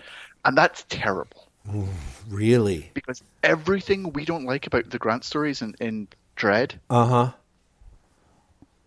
That, but so much more so. Really? I mean, I'm genuinely floored by how low my estimations of him as a writer went. Really? Jesus. Before I read these books. Not helped by the fact that he clearly decides that he wants to make grand statements at some point in the early 90s. And the editors should have leapt on him and said no. Well, I felt like for the most part, most of what we didn't like about his Dredd stuff after the partnership is kind of the opposite. So how does he manage to do all of his weaknesses in terms of like pacing and honestly inability to tell an interesting story are there as well. But then he's like, what if Judge Anderson was abused as a kid? And then the first time she ever used her powers was to kill her abusive father. Oh. Wait, no, I want to tell a story about religion. But God didn't create the world, it'll be aliens, and they're coming back. No, fuck it. Satan's come. And Satan's going to show up. And then Judge Anderson's going to have like she's going to have a standoff with Satan. That'll be great. Wow. Okay, yeah, she'll do that. No, Judge Anderson will quit being a judge because she's realized that the judges are inhuman bastards. And she'll go into space to find herself. But no, I'm bored of that. So she'll just go back and they'll be okay with that. That happens, Jeff. Really? That happens. Holy Judge shit. Anderson quits being a judge, goes into space, hilariously, because apparently no one thought to actually redesign the outfit, still wears her judge outfit, except the eagle is replaced by a second shoulder pad, and she adds a yin-yang symbol onto her belt. She sends postcards to the judges, not a joke, and then she's like, fuck this space shit, I'm going to go back to join Mega City 1. Maybe they weren't that bad after all. Yeah, and all the judges are like, that's okay. Wow. Like, literally, Public Dread show up at one point and be like, I don't think she should be allowed back. And one of the judges is like, no, she's the best psychic we've ever got. Wow, that sounds horrible. That sounds terrible. really traumatizingly bad. It's really bad. And you get Grant trying to go, yeah, the judges are bastards, but she's still with them because, I don't know. That's what the readers want. Mm-hmm. And so you have like judges, like her best friend commits suicide because judges are bastards, and then she's fine. Or it's just it's a mess. It's a mess, and it just keeps going. And on one hand, I'm reading and going, well, at least the Arthur Ranson art's lovely. And then I'm going, you're fucking wasting Arthur Ranson in this bullshit. Yeah, what a shame. That art must be lovely. It's really bad. There's a great part where everyone starts talking about how Anderson is 50, and so she's getting over the hill. What? But apparently no one's told the artists that Anderson is 50. Yeah. Because Anderson looks the same age that she always has. That's... it's just... Huh. It's foul. Was there anything good? I mean, story-wise, was there any sort of like, oh, this is pretty decent? The early Wagner Grant stuff is great. Uh-huh. The early Wagner Grant stuff, again, it's not up to Dredd standards. Right. But it's Wagner Grant in 83, 84. Mm-hmm. So it just moves along great. And honestly, beyond that, no. It's not. Holy it's just cow. Like the best it gets is like you're like, oh, that's not actively terrible. Wow. Shit. Wow. It's really shockingly disappointing. And also hilarious that it moves at such a clip, because obviously Anderson didn't run continually. Like Dredd runs continually and is running 2 books. Right. So the case files are going like at this point I think 6 months in terms of published material per volume. Mm-hmm. And I didn't realize like that wasn't, I kind of realized it wasn't tracking, but you go from Chief Judge Silver to the Chief Judge that comes after Magruder in the same book. Wow, really? And I was like, oh shit, of course, sure, that fine. Yeah. You also, one of the things I like very much about Drock is that we realize that like Wagner does have, he's playing a very long game in terms of Dredd's characterization. Mm-hmm. But Dredd is not just a bastard, even by the point we're reading. Yes, right? Definitely. Mm-hmm. There's I wouldn't go as far to say like empathy or sentimentality to Dredd, but like he has a heart. Mm-hmm. The Bury My Knee in Wounded Heart story is that's the point, right? Yeah. And Grant cannot let Dredd do that. Mm-hmm. Mm-hmm. And so Dredd is a cardboard cutout every single time he appears. And so like Anderson fucks off and comes back, and Dredd's still like, you betrayed the law. And it's just, it's ridiculous, because every time that happens, and it happens more than once, I'm just left there going, yeah, but that's not Dredd. Mm-hmm. Like that's not right. That's bad writing for Dredd. That's not who he is, the character. Yeah. And it's from Grant. Yeah, right? God. I mean, part of me is, it's rare that you actually talk about terrible stuff, and I'm like, I want to read that, but part of me is like, man, I kind of want to read that, just because, there's so much. Yeah, like, I'm kind of tempted to say, yeah, read like volume 2 of the case files. Oh, that's really funny. Which is when it sort of goes off the rails. Like volume, because it does like go along so long that like volume 3 and volume 4 especially is like relatively recent, like within the last 20 years. Huh. Wow. But I want to say volume 2 is when it does start going off the rails, and it's just you can see where Grant is trying to be ambitious and trying to make like a grand statement, but in so many times when he does it terribly. Wow. Like he just missed the mark entirely. Wow, that's rough. That's really fascinating. It became a masochistic read, if that makes sense. Oh, it does. Are you kidding? I read comics. I know totally what that means. I want to see this through the end, but it's not good. Mm-hmm. Mm-hmm. Wow.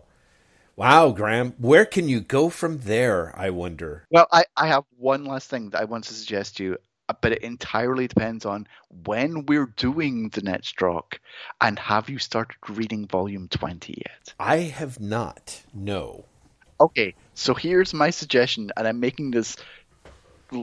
Jeff has no idea that I'm going to suggest this. Yes. And if he says yes, I kind of feel bad for everyone who has read Volume 20. What if we don't for the next Drock? And what if you jump ahead and read something really recent? Because something else I read this week was I reread Titan. Which is the Rob Williams, Henry Flint. Yeah, no, we can't do that, Graham. We can't do that. That's cheating. That's cheating. Why not? No, I'm not saying like we'll abandon everything else. I'm saying we jump ahead for one episode. Nah. See, if we start jumping ahead and doing the good stuff, then we'll never come back to. No, we will, because it'll be a one-time thing. No. See, Graham, you have willpower. I can understand why you think that would happen. I don't. It's like there's a specific reason besides the fact that I think it's really good. Yeah. It's that I said it when we read Inferno. I feel like the Titan cycle of stories is basically taking the idea of Inferno, but doing it well. Right. And we're just a little past Inferno. And I kind of would love to see what you think of it.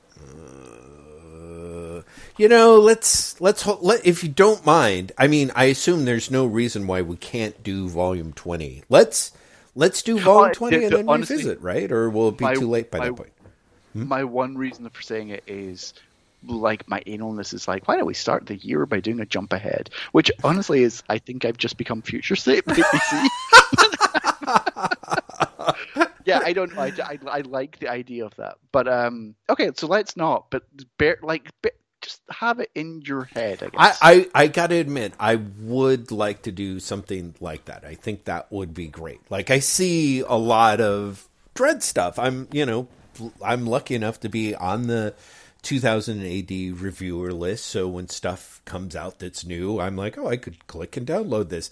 And I have those moments like, and stuff that I've accumulated from sales where I'm like, oh, I'm schooled enough in Dread that I could sit down and read this, But if nothing else, I kind of want to see the continuation of America in a way, because every time I pick up a 2000 AD thing, I'm like, whoa, can't be reading the legacy of Benny Beatty or whatever his name is, their name is. So yeah, I'll take it under advisement, Graham. Let's just say that I'll take it under advisement. Damn it! Part of me is like, see, if you just agreed to do a judge to watch the movie and us review the movie, you probably could have had a little more. Plus, we haven't even really reviewed the pinball game at all, Graham, and that's kind of a loss, That's true. We haven't reviewed the pinball game. The pinball game is I haven't revisited since doing Drock, but I'm like, yeah, I mean, that's kind of got we're way past it. Let's put it that way, I think. I would have to see when it came out, but I think the Judge Dredd pinball game is like, maybe takes place around like the 5th or 6th case file, so. I was going to say, I feel like it's got to be like the early 80s. It's early 80s. They did a job with it, but man, they, cause you have all the Dark Judges pop up is pretty much the big, multi-ball event. And oh boy, what a fucker that is. So, and there's a few little references to Cursed Earth and things like that. It's clearly super early. Let's put it that way.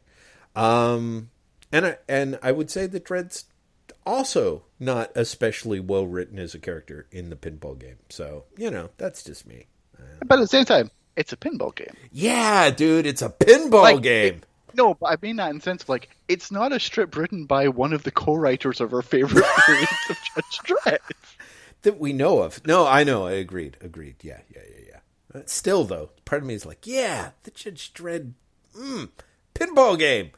Graham, Jeff, tell me about the thing that you love. I'm not, Graham. I'm not going to talk about it. I'm going to talk about it in a couple of weeks because it makes sense. I'm sort of halfway through it.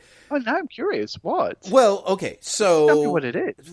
I had read, liked, and wandered away from Chainsaw Man last year, and I think maybe it made my best of list. And I really did like the first 3, 4, 5 chapters. I don't remember what I read. Anyway, Abe started reading it, and his posts about it on Tumblr were like, I was like, holy shit, I should really reread this. And I started rereading it, and I was like, what the fuck was I thinking not continuing to read this? So I'm up to like chapter 60 or 61. There were 90 plus installments before it ended. So I'm like 2/3 of the way through. And it is mind-blowing. It is mind-blowing in a great way. It's astonishingly good comics. And so part of me is like, part of me wants to go and rant and rave about it. Like literally, like I finished a chapter last night and I started, DMing Adam Nave on Twitter, telling him he should read it. Because it's such a, you probably don't remember me talking about it because I don't think I dropped a lot of time on it, but it's kind of an insane fight comic, and it's just so superbly well done. The opening conceit is, it's about a 15, 16-year-old kid who is forced to kill devils, to pay off his father's gambling debts. And in the course of doing so, his only friend, the only thing he has going for him is this cute little puppy with a chainsaw coming out of its head that is a devil, but is his friend. And basically what happens is they get brutally killed by the gangsters that they're working for. They double cross them and kill them. But essentially the chainsaw devil goes in and saves the kid, Denji, by essentially becoming his heart and bringing him back to life. And so Denji now has like a little chainsaw pull cord in the center of his chest. When he pulls it, he turns into Chainsaw Man, which is a dude with a chainsaw for a head, chainsaws coming out of his legs and fists, and basically jumps around and cuts open devils. And it seems like that is going to be, the first chapter or two is going to be like I'm going to kill devils and life's going to be like a big hoo-ha adventure, which it is, but it also isn't, because essentially he gets involved in the larger scope of the world. He falls in love with the mysterious but awesome woman who is one of the division heads of the government's devil hunter department, and she recruits him, and he's basically like, I want to do this because I'm in love with her. So because he's sort of a street gutter punk who's had a bad life, he is ridiculously happy to be doing things like sleeping inside and eating 3 meals a day. And he gets an uptight partner who's like, you got to take this job seriously because it's going to kill you. And he's like, oh, hell with that. I'm just here to have fun. And this girl likes me. Oh, wait, maybe that girl likes me. In that way that I don't think you necessarily are has schooled in the ways of manga, but it starts off being very much a kind of like One Piece, where it's kind of like, sure, how do we get characters that the kids are going to identify with? Well, they like eating. He likes sweets, he likes jumping around. He's kind of irascible. Real early on, what happens, maybe chapter 2 or 3, I don't even think I read this far, is he gets a fiend as a partner, and she is called Power. Power is basically a sort of devil-human hybrid, more devil than human. I have to admit, the mythology has me very confused. But essentially, it's in a world where humans can make contracts with devils, and in return for being given powers, the contract also takes something very powerful from them. So there's a lot of people who are running around who may have lost their sense of taste in exchange for being able to summon like the Stone Devil or the... Isn't this Wonder Woman 84? Well, So yes and no, because of course Wonder Woman 84 is like whatever you wish for, but it's more like the idea of like there are people who get their powers rather than a wish, and rather than like giving up something, it's more of a like, oh, they've got eye patches, or they might be missing an arm, or you get the sense that they're one leg shorter than the other. Some of them who've made the big contracts only have a few years left to live. And the cartoonist just goes fucking fantastic places with it. It is hands down just an astonishingly beautifully well-drawn series. And interestingly enough, it feels very American comicsy to me, weirdly. Like there's times where it sort of feels like, you know, if David Lapham and Jaime Hernandez were collaborating on a Keith Giffen written, you know, comic, you know, there's weird stuff where it's like, I know that I'm like a manga dilettante, but I look at it and maybe it's because I'm like, oh, there's probably stuff like Bleach that I haven't read where this ties into, or I can kind of see where there's a little bit of the JoJo's Bizarre Adventures in the sense of you have the characters and then you've got their superpowered entities that they summon in the battles when they're fighting against one another. But there's also a lot of it where I'm like, I don't know, this person seems to me like they read a lot of early good Frank Miller stuff, you know, in terms of the storytelling, or like this drawing looks more to me like Paul Pope or Jaime Hernandez than it does like, you know, I don't know, Toriyama, you know, or so it's just, it's a stunning series. And as it goes on, the thrills of the verve of the storytelling and the cartooning and just the endless inventiveness. Like I'm right at this series, like in the late 50s where characters end up going to hell. And what's fabulous about it is, like death metal, it makes no sense, but unlike death metal, it becomes incredibly satisfying at that level. Like hell should be chaotic, and so there's just a sense of like dread and terror and things suddenly changing for no reason, and just imagery that is not necessarily what you would call traditionally disturbing, although part of that is he did such a great job ramping up through that. But it really is fabulous. It is kind of like Abe was sort of like, yeah, I feel like this is really being slept on. And I'm like, no, I've seen people talk about, in fact, I may have been part of why I wandered away from Chainsaw, was I was like, holy cow, these first 4 or 5 chapters. And everyone was like, oh yeah, absolutely, man. Chainsaw, that's the best. I was like, oh, okay, everyone already knows about this. Whatever. Hey, you guys, Legend of the Overfiend. Take that, posers. I liked it back before it was cool, by which I mean it scarred me for life.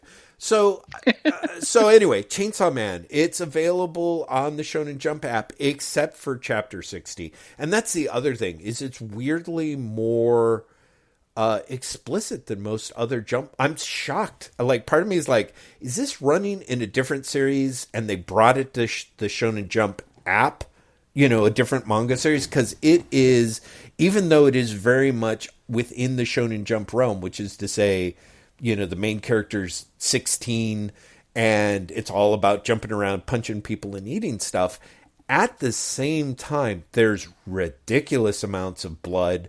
I got up to chapter 59 in the app, 58. And suddenly I was like, wait, it just went from 58 to 60. And I'm like, those bums, they forgot to upload it to the app. And then I started looking around and was like, no, you can only read it through the web reader. You cannot literally read chapter 59 of Chainsaw Man in the Shonen Jump app, because is that violent? It's not that violent. I mean, it no more violent than the rest, but the chapter spread is literally lesbian scissoring, and for people like me who are like, I told you Legend of the Overfiend was influential, it's also lesbian scissoring with like monster girls, and it's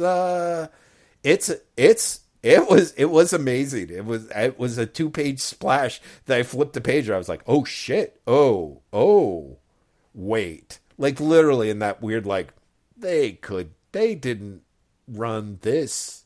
Like, did they? Like, there's other scenes where you've got characters a little more skin than I'm used to seeing in manga.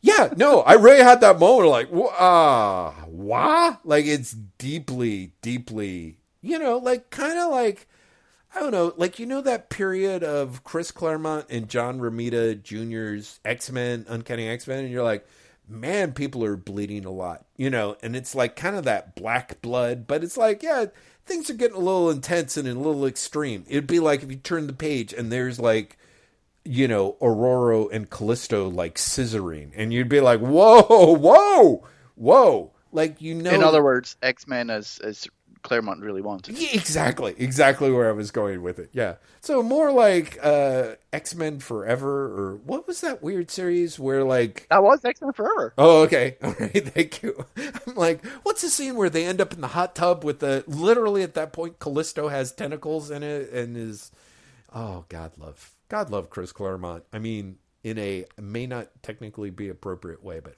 holy God. So Chainsaw Man, I'm not finished with it yet, but it is staggering. I've literally read something like 60 chapters over the last week. Between it and Death Metal and Future State Batman, I was kind of like, this has been a pretty good week for comics. Oh, I also,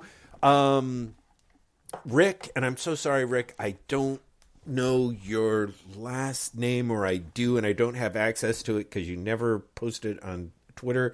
He printed a page from Untold Tales of Punisher Max issue 2. It was just like 2 pages, and I was like, what the fuck is that?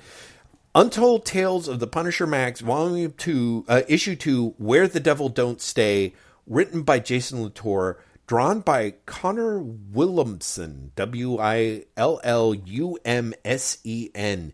It is a one-shot in which a rural southern crime family manages somehow to have captured the Punisher, and the family more or less tears itself apart in the process of trying to figure out what to do with him.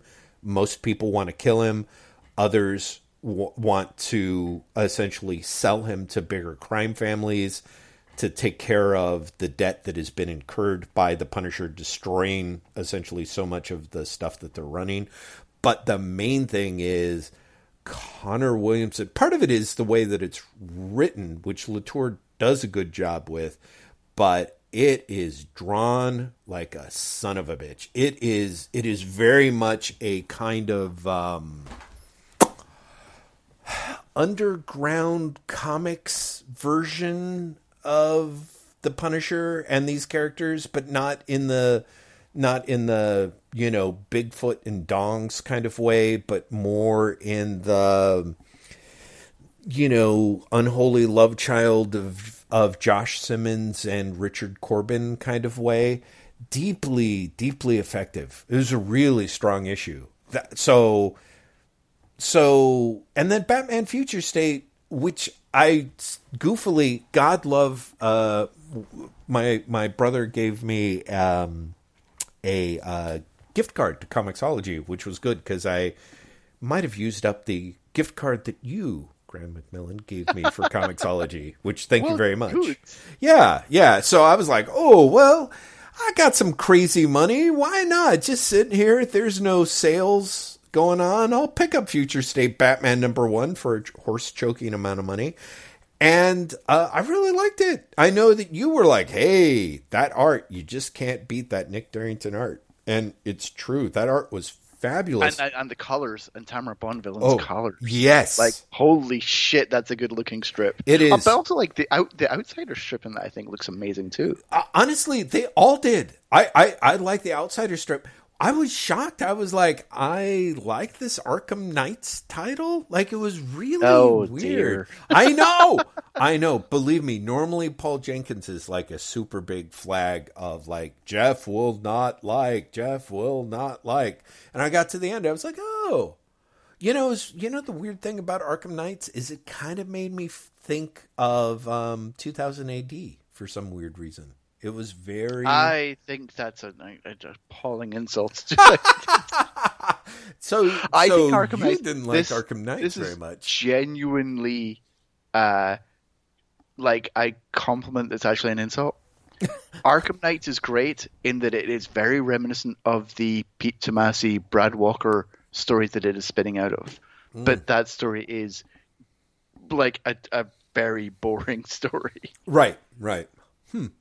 Well, it worked for me. So overall, the thing that's amazing is I have to say, it seems a little weird that we talked about this without talking about the state of the country. Although I don't know if I can really talk about the state of the country, but it was a hard week. So it's been a hard week. So I was kind of shocked by how much, or maybe it's just the opposite. Maybe it should not be surprising that I was like, man, these comics are pretty good.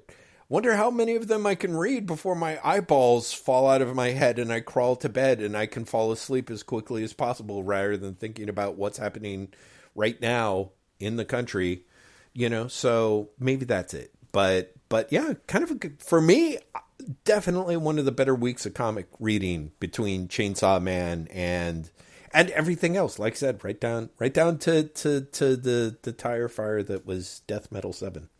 Tire fire. I'm glad you had such a positive week. I didn't. I was about to say, you read Imagine Stan Lee and 4 volumes of Judge Anderson and then all of Death Metal all over again. That's just, but weirdly enough, like all of that left me excited about comics. Really? And I can't explain. I couldn't tell you why. Mm-hmm. But it was like, I admittedly, I want to read other better comics. But still, there is something where I'm like, okay, cool, comics. Yeah, great. Right. I'm into it. That's excellent. That is, I mean, that's good. I am. Yeah. I am very enthused about it. I'm very, very excited for the comics lie ahead. In part because I read a bunch of the Future State stuff ahead of time because DC actually put comps out of it before Christmas. Right. I like a lot of the Future State stuff. Mm-hmm. Yeah, I got to tell you, like I said, I like the Batman. I just read the Swamp Thing, which I know that you had spoken very well of, and I thought that was actually pretty well put together as well in many ways. I do have. Have you read the Wonder Woman? No, and which is weird because I could have sworn that I bought it, but then I think maybe I talked myself out of it, and now I'm probably going to talk myself back into it. But you should talk yourself back into it. The Joel Jones Wonder Woman, I think, is one of the better of the Future State books. Right. And originally it was like, okay, I'm going to get the Batman one, I'm going to get the Swamp Thing, and I'm going to get Wonder Woman.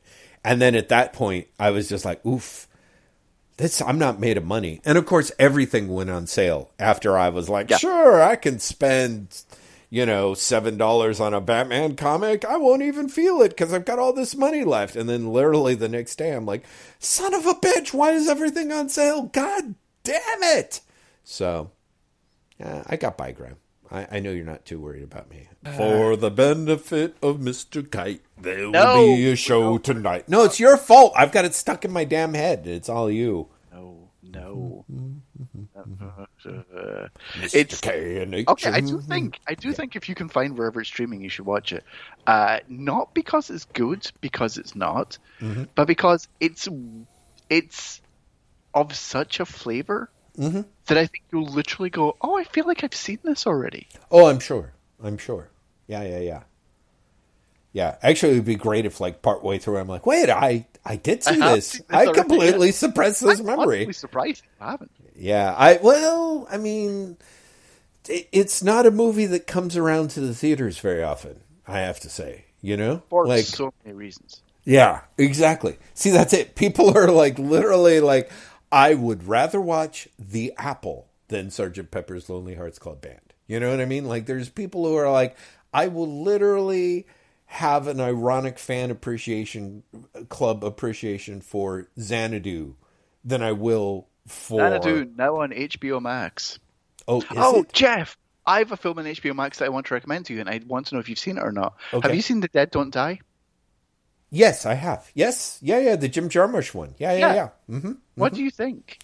I gotta say, I was not a fan. However, I did think that for me, there's a little bit of the allegorical part of it that I kind of liked, which is to say, for me, as a movie that's really about global warming, I thought it was pretty good. As an actual Jim Jarmusch zombie movie, I was deeply annoyed. And you liked it, it sounds like. I just saw it today, and honestly, my thought was, it's what happens if David Lynch is given the job of adapting a Kurt Vonnegut film, a Kurt Vonnegut book. Oh, that's interesting. Yeah, that's actually a really good take on it. I can see the Vonnegut's a really good way to pin it. Yeah. No, I really did not like it though. Yeah. There were a couple of things I loved about it. But I don't want to say what they are because I feel like they're spoilers for people who haven't seen the film. Mm-hmm. Yeah. One of the things I do like that isn't a spoiler. I love that every now and again Adam Driver will just like acknowledge it's a film. Yes, that's so funny. I figured that was going to be the part that you were going to, because there's a final scene with that payoff that I think is kind of well done. I think it's the payoff scene that is the thing I don't want to talk about because it's a spoiler. But I laughed my fucking head off because it's so out of nowhere. Yeah. It's just because also the cast list of that film is insane, isn't it? It's really astonishing. Like how? Yeah, and almost to the point of wasted. In some cases. Oh, it really does. It really does waste. So for people who haven't seen this, it's on HBO Max. It's Jim Jarmusch doing, I mean, honestly, like a ridiculous throwaway zombie film. Yep. But the cast list is Bill Murray, Adam Driver, Tilda Swinton, Chloe Sevigny, Steve Buscemi, Danny Glover, Rosie Perez is in it, Iggy Pop's in it, The Riz is in it, Carol Kane's in it. Mm-hmm. Carol Kane's in it for like 2 lines. Yeah, something like that. in it for 2 lines. Mm-hmm. Like Tom Waits is in it. Yeah, Tom Waits. Yeah. Selena Gomez is it Selena Gomez? Selena Gomez is in it too. Yeah, right. It's nuts. Mm-hmm. I can only imagine the cast list is like that because it's Jim Jarmusch, and not honestly for any other reason. Yeah, I think that's accurate. I would think that's accurate. And I could not escape the feeling the entire way through that like Jim Jarmusch had done it because he lost a bet. Well, I mean, again, I'm kind of, it's funny because of course afterwards he's like, yeah, I don't really like zombie movies. I'm like, yeah, no shit, but that is, I think, its appeal for many people.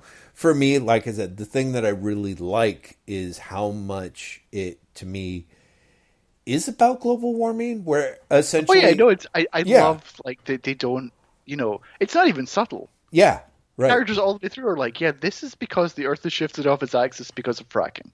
Right. Like, and things are bad. What are you going to do? I don't know. We should take care of that at some point. And then something hideous is happening to them, and they're like, "Oh no, how did this happen?" And I do like tying that so strongly to our current day thing.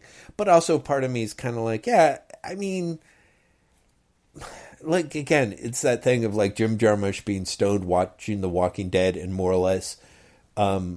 Backwards reverse engineering a George Romero film, and I'm like, yeah, great, hooray, I really liked it, but I liked it and couldn't help but feel like I was watching I was watching a joke. Yeah, no, exactly, yeah. But it does, like, there are parts where I was just like, this really feels like the closest I'm ever going to get to David Lynch doing a Vonnegut story. Which is really funny. That's interesting. I don't know, have you ever seen The Straight Story? I never have, but it seems to me that would also be... I don't, for want of a better way of putting it, I don't get the Vonnegut there. Oh, really? Huh, okay.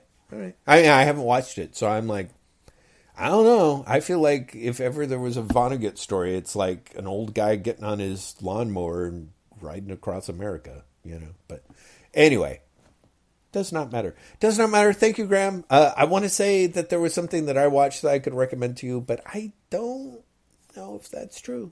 Don't know if that's true. You're like, but maybe not. So, yeah. Exactly.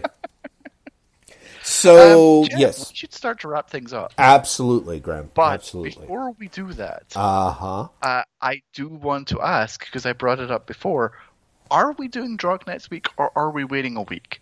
Whatnots, the background to this is Jeff and I have raised this point, behind the scenes, and we never actually came to decision, because we basically kicked it forward to, well, we see how tired we are by work this week. Right. And not to get into it, but I'm not so much tired by work, although I am, but I feel like the rest of this week kind of knocked me over. Right. Yeah.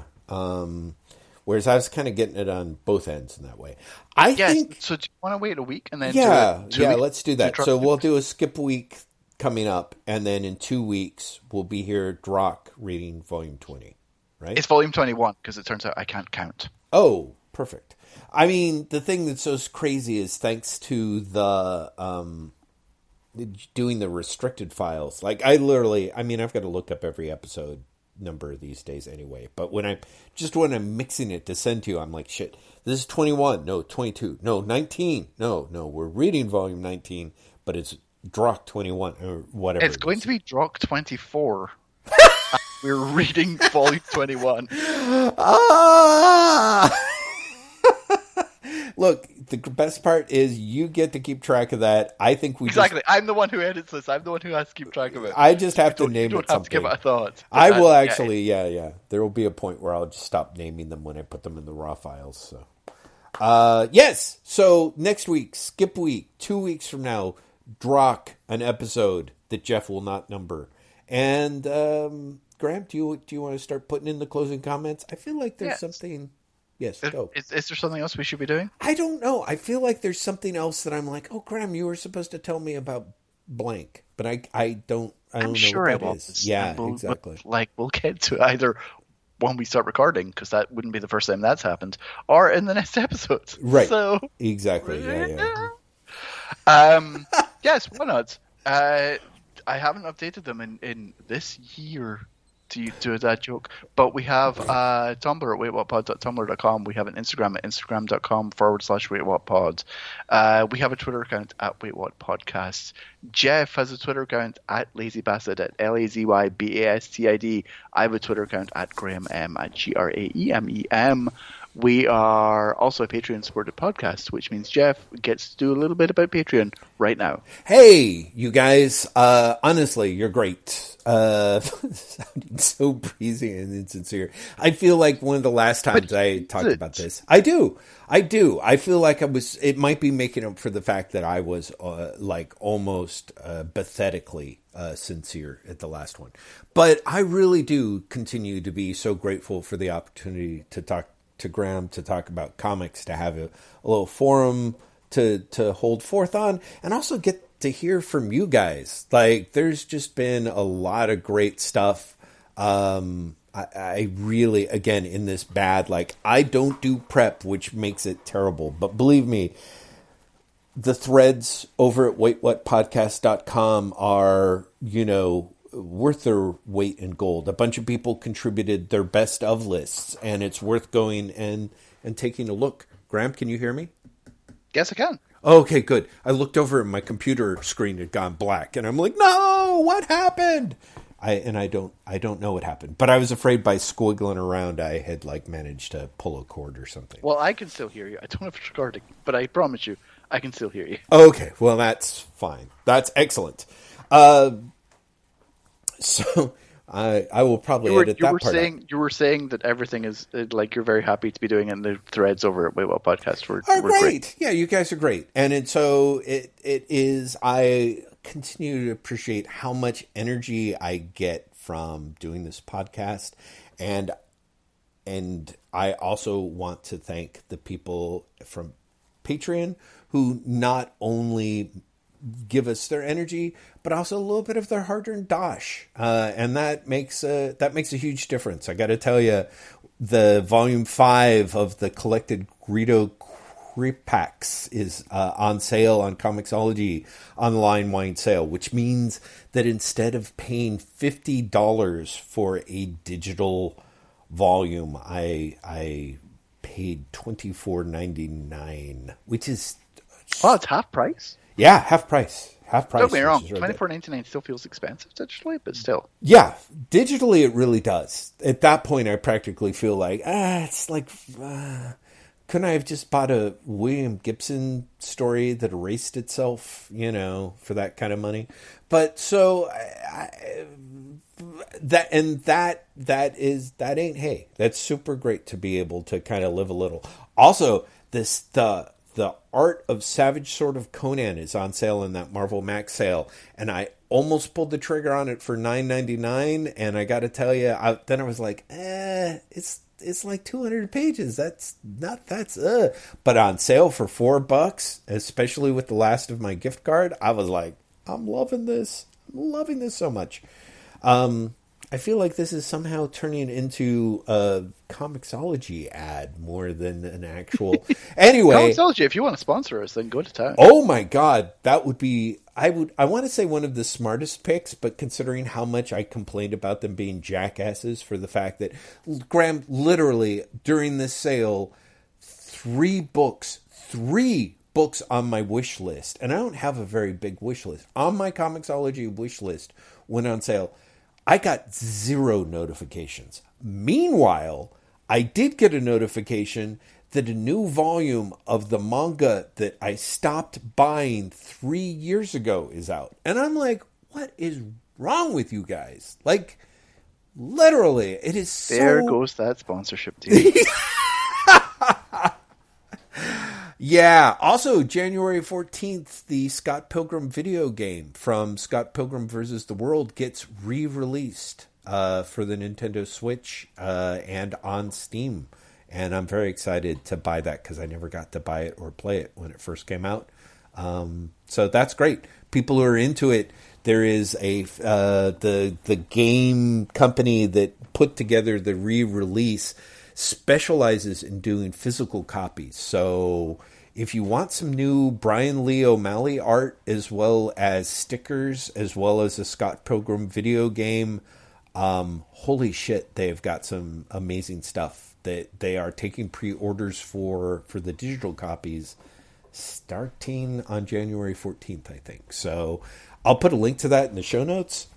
Does that have anything to do with Patreon? No, it doesn't, other than the fact that even though times are tight and things are dark, it's been like, well, I do have enough money left over from the Patreon after other stuff's gone there that maybe I can pick up this Scott Pilgrim game. So thank you. Thank you for that. Thank you for continuing to listen to us. I really am going to have to edit this down because I just tell that I've moved off into rambling assholeville.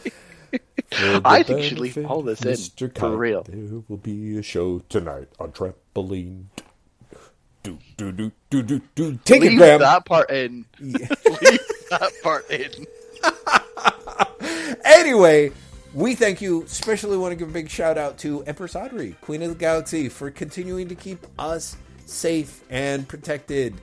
What those words mean in these days, I don't really know, but I'm nonetheless convinced that Audrey is doing her best, and we thank you for that. Graham? I hope Jeff does not edit down what he has just said. It was a journey, friends, and I want to go on the same journey I just went on. We're going to be back in 2 weeks, and we are going to be doing a drug where we're talking about Judge Dredd: The Complete Case Files Volume 21, and not Judge Dredd Titan. But I'm just going to send psychic messages to Jeff to see if I can get him to jump ahead just once. Just once. Anyway, we'll talk to you in 2 weeks. Other than that, bye!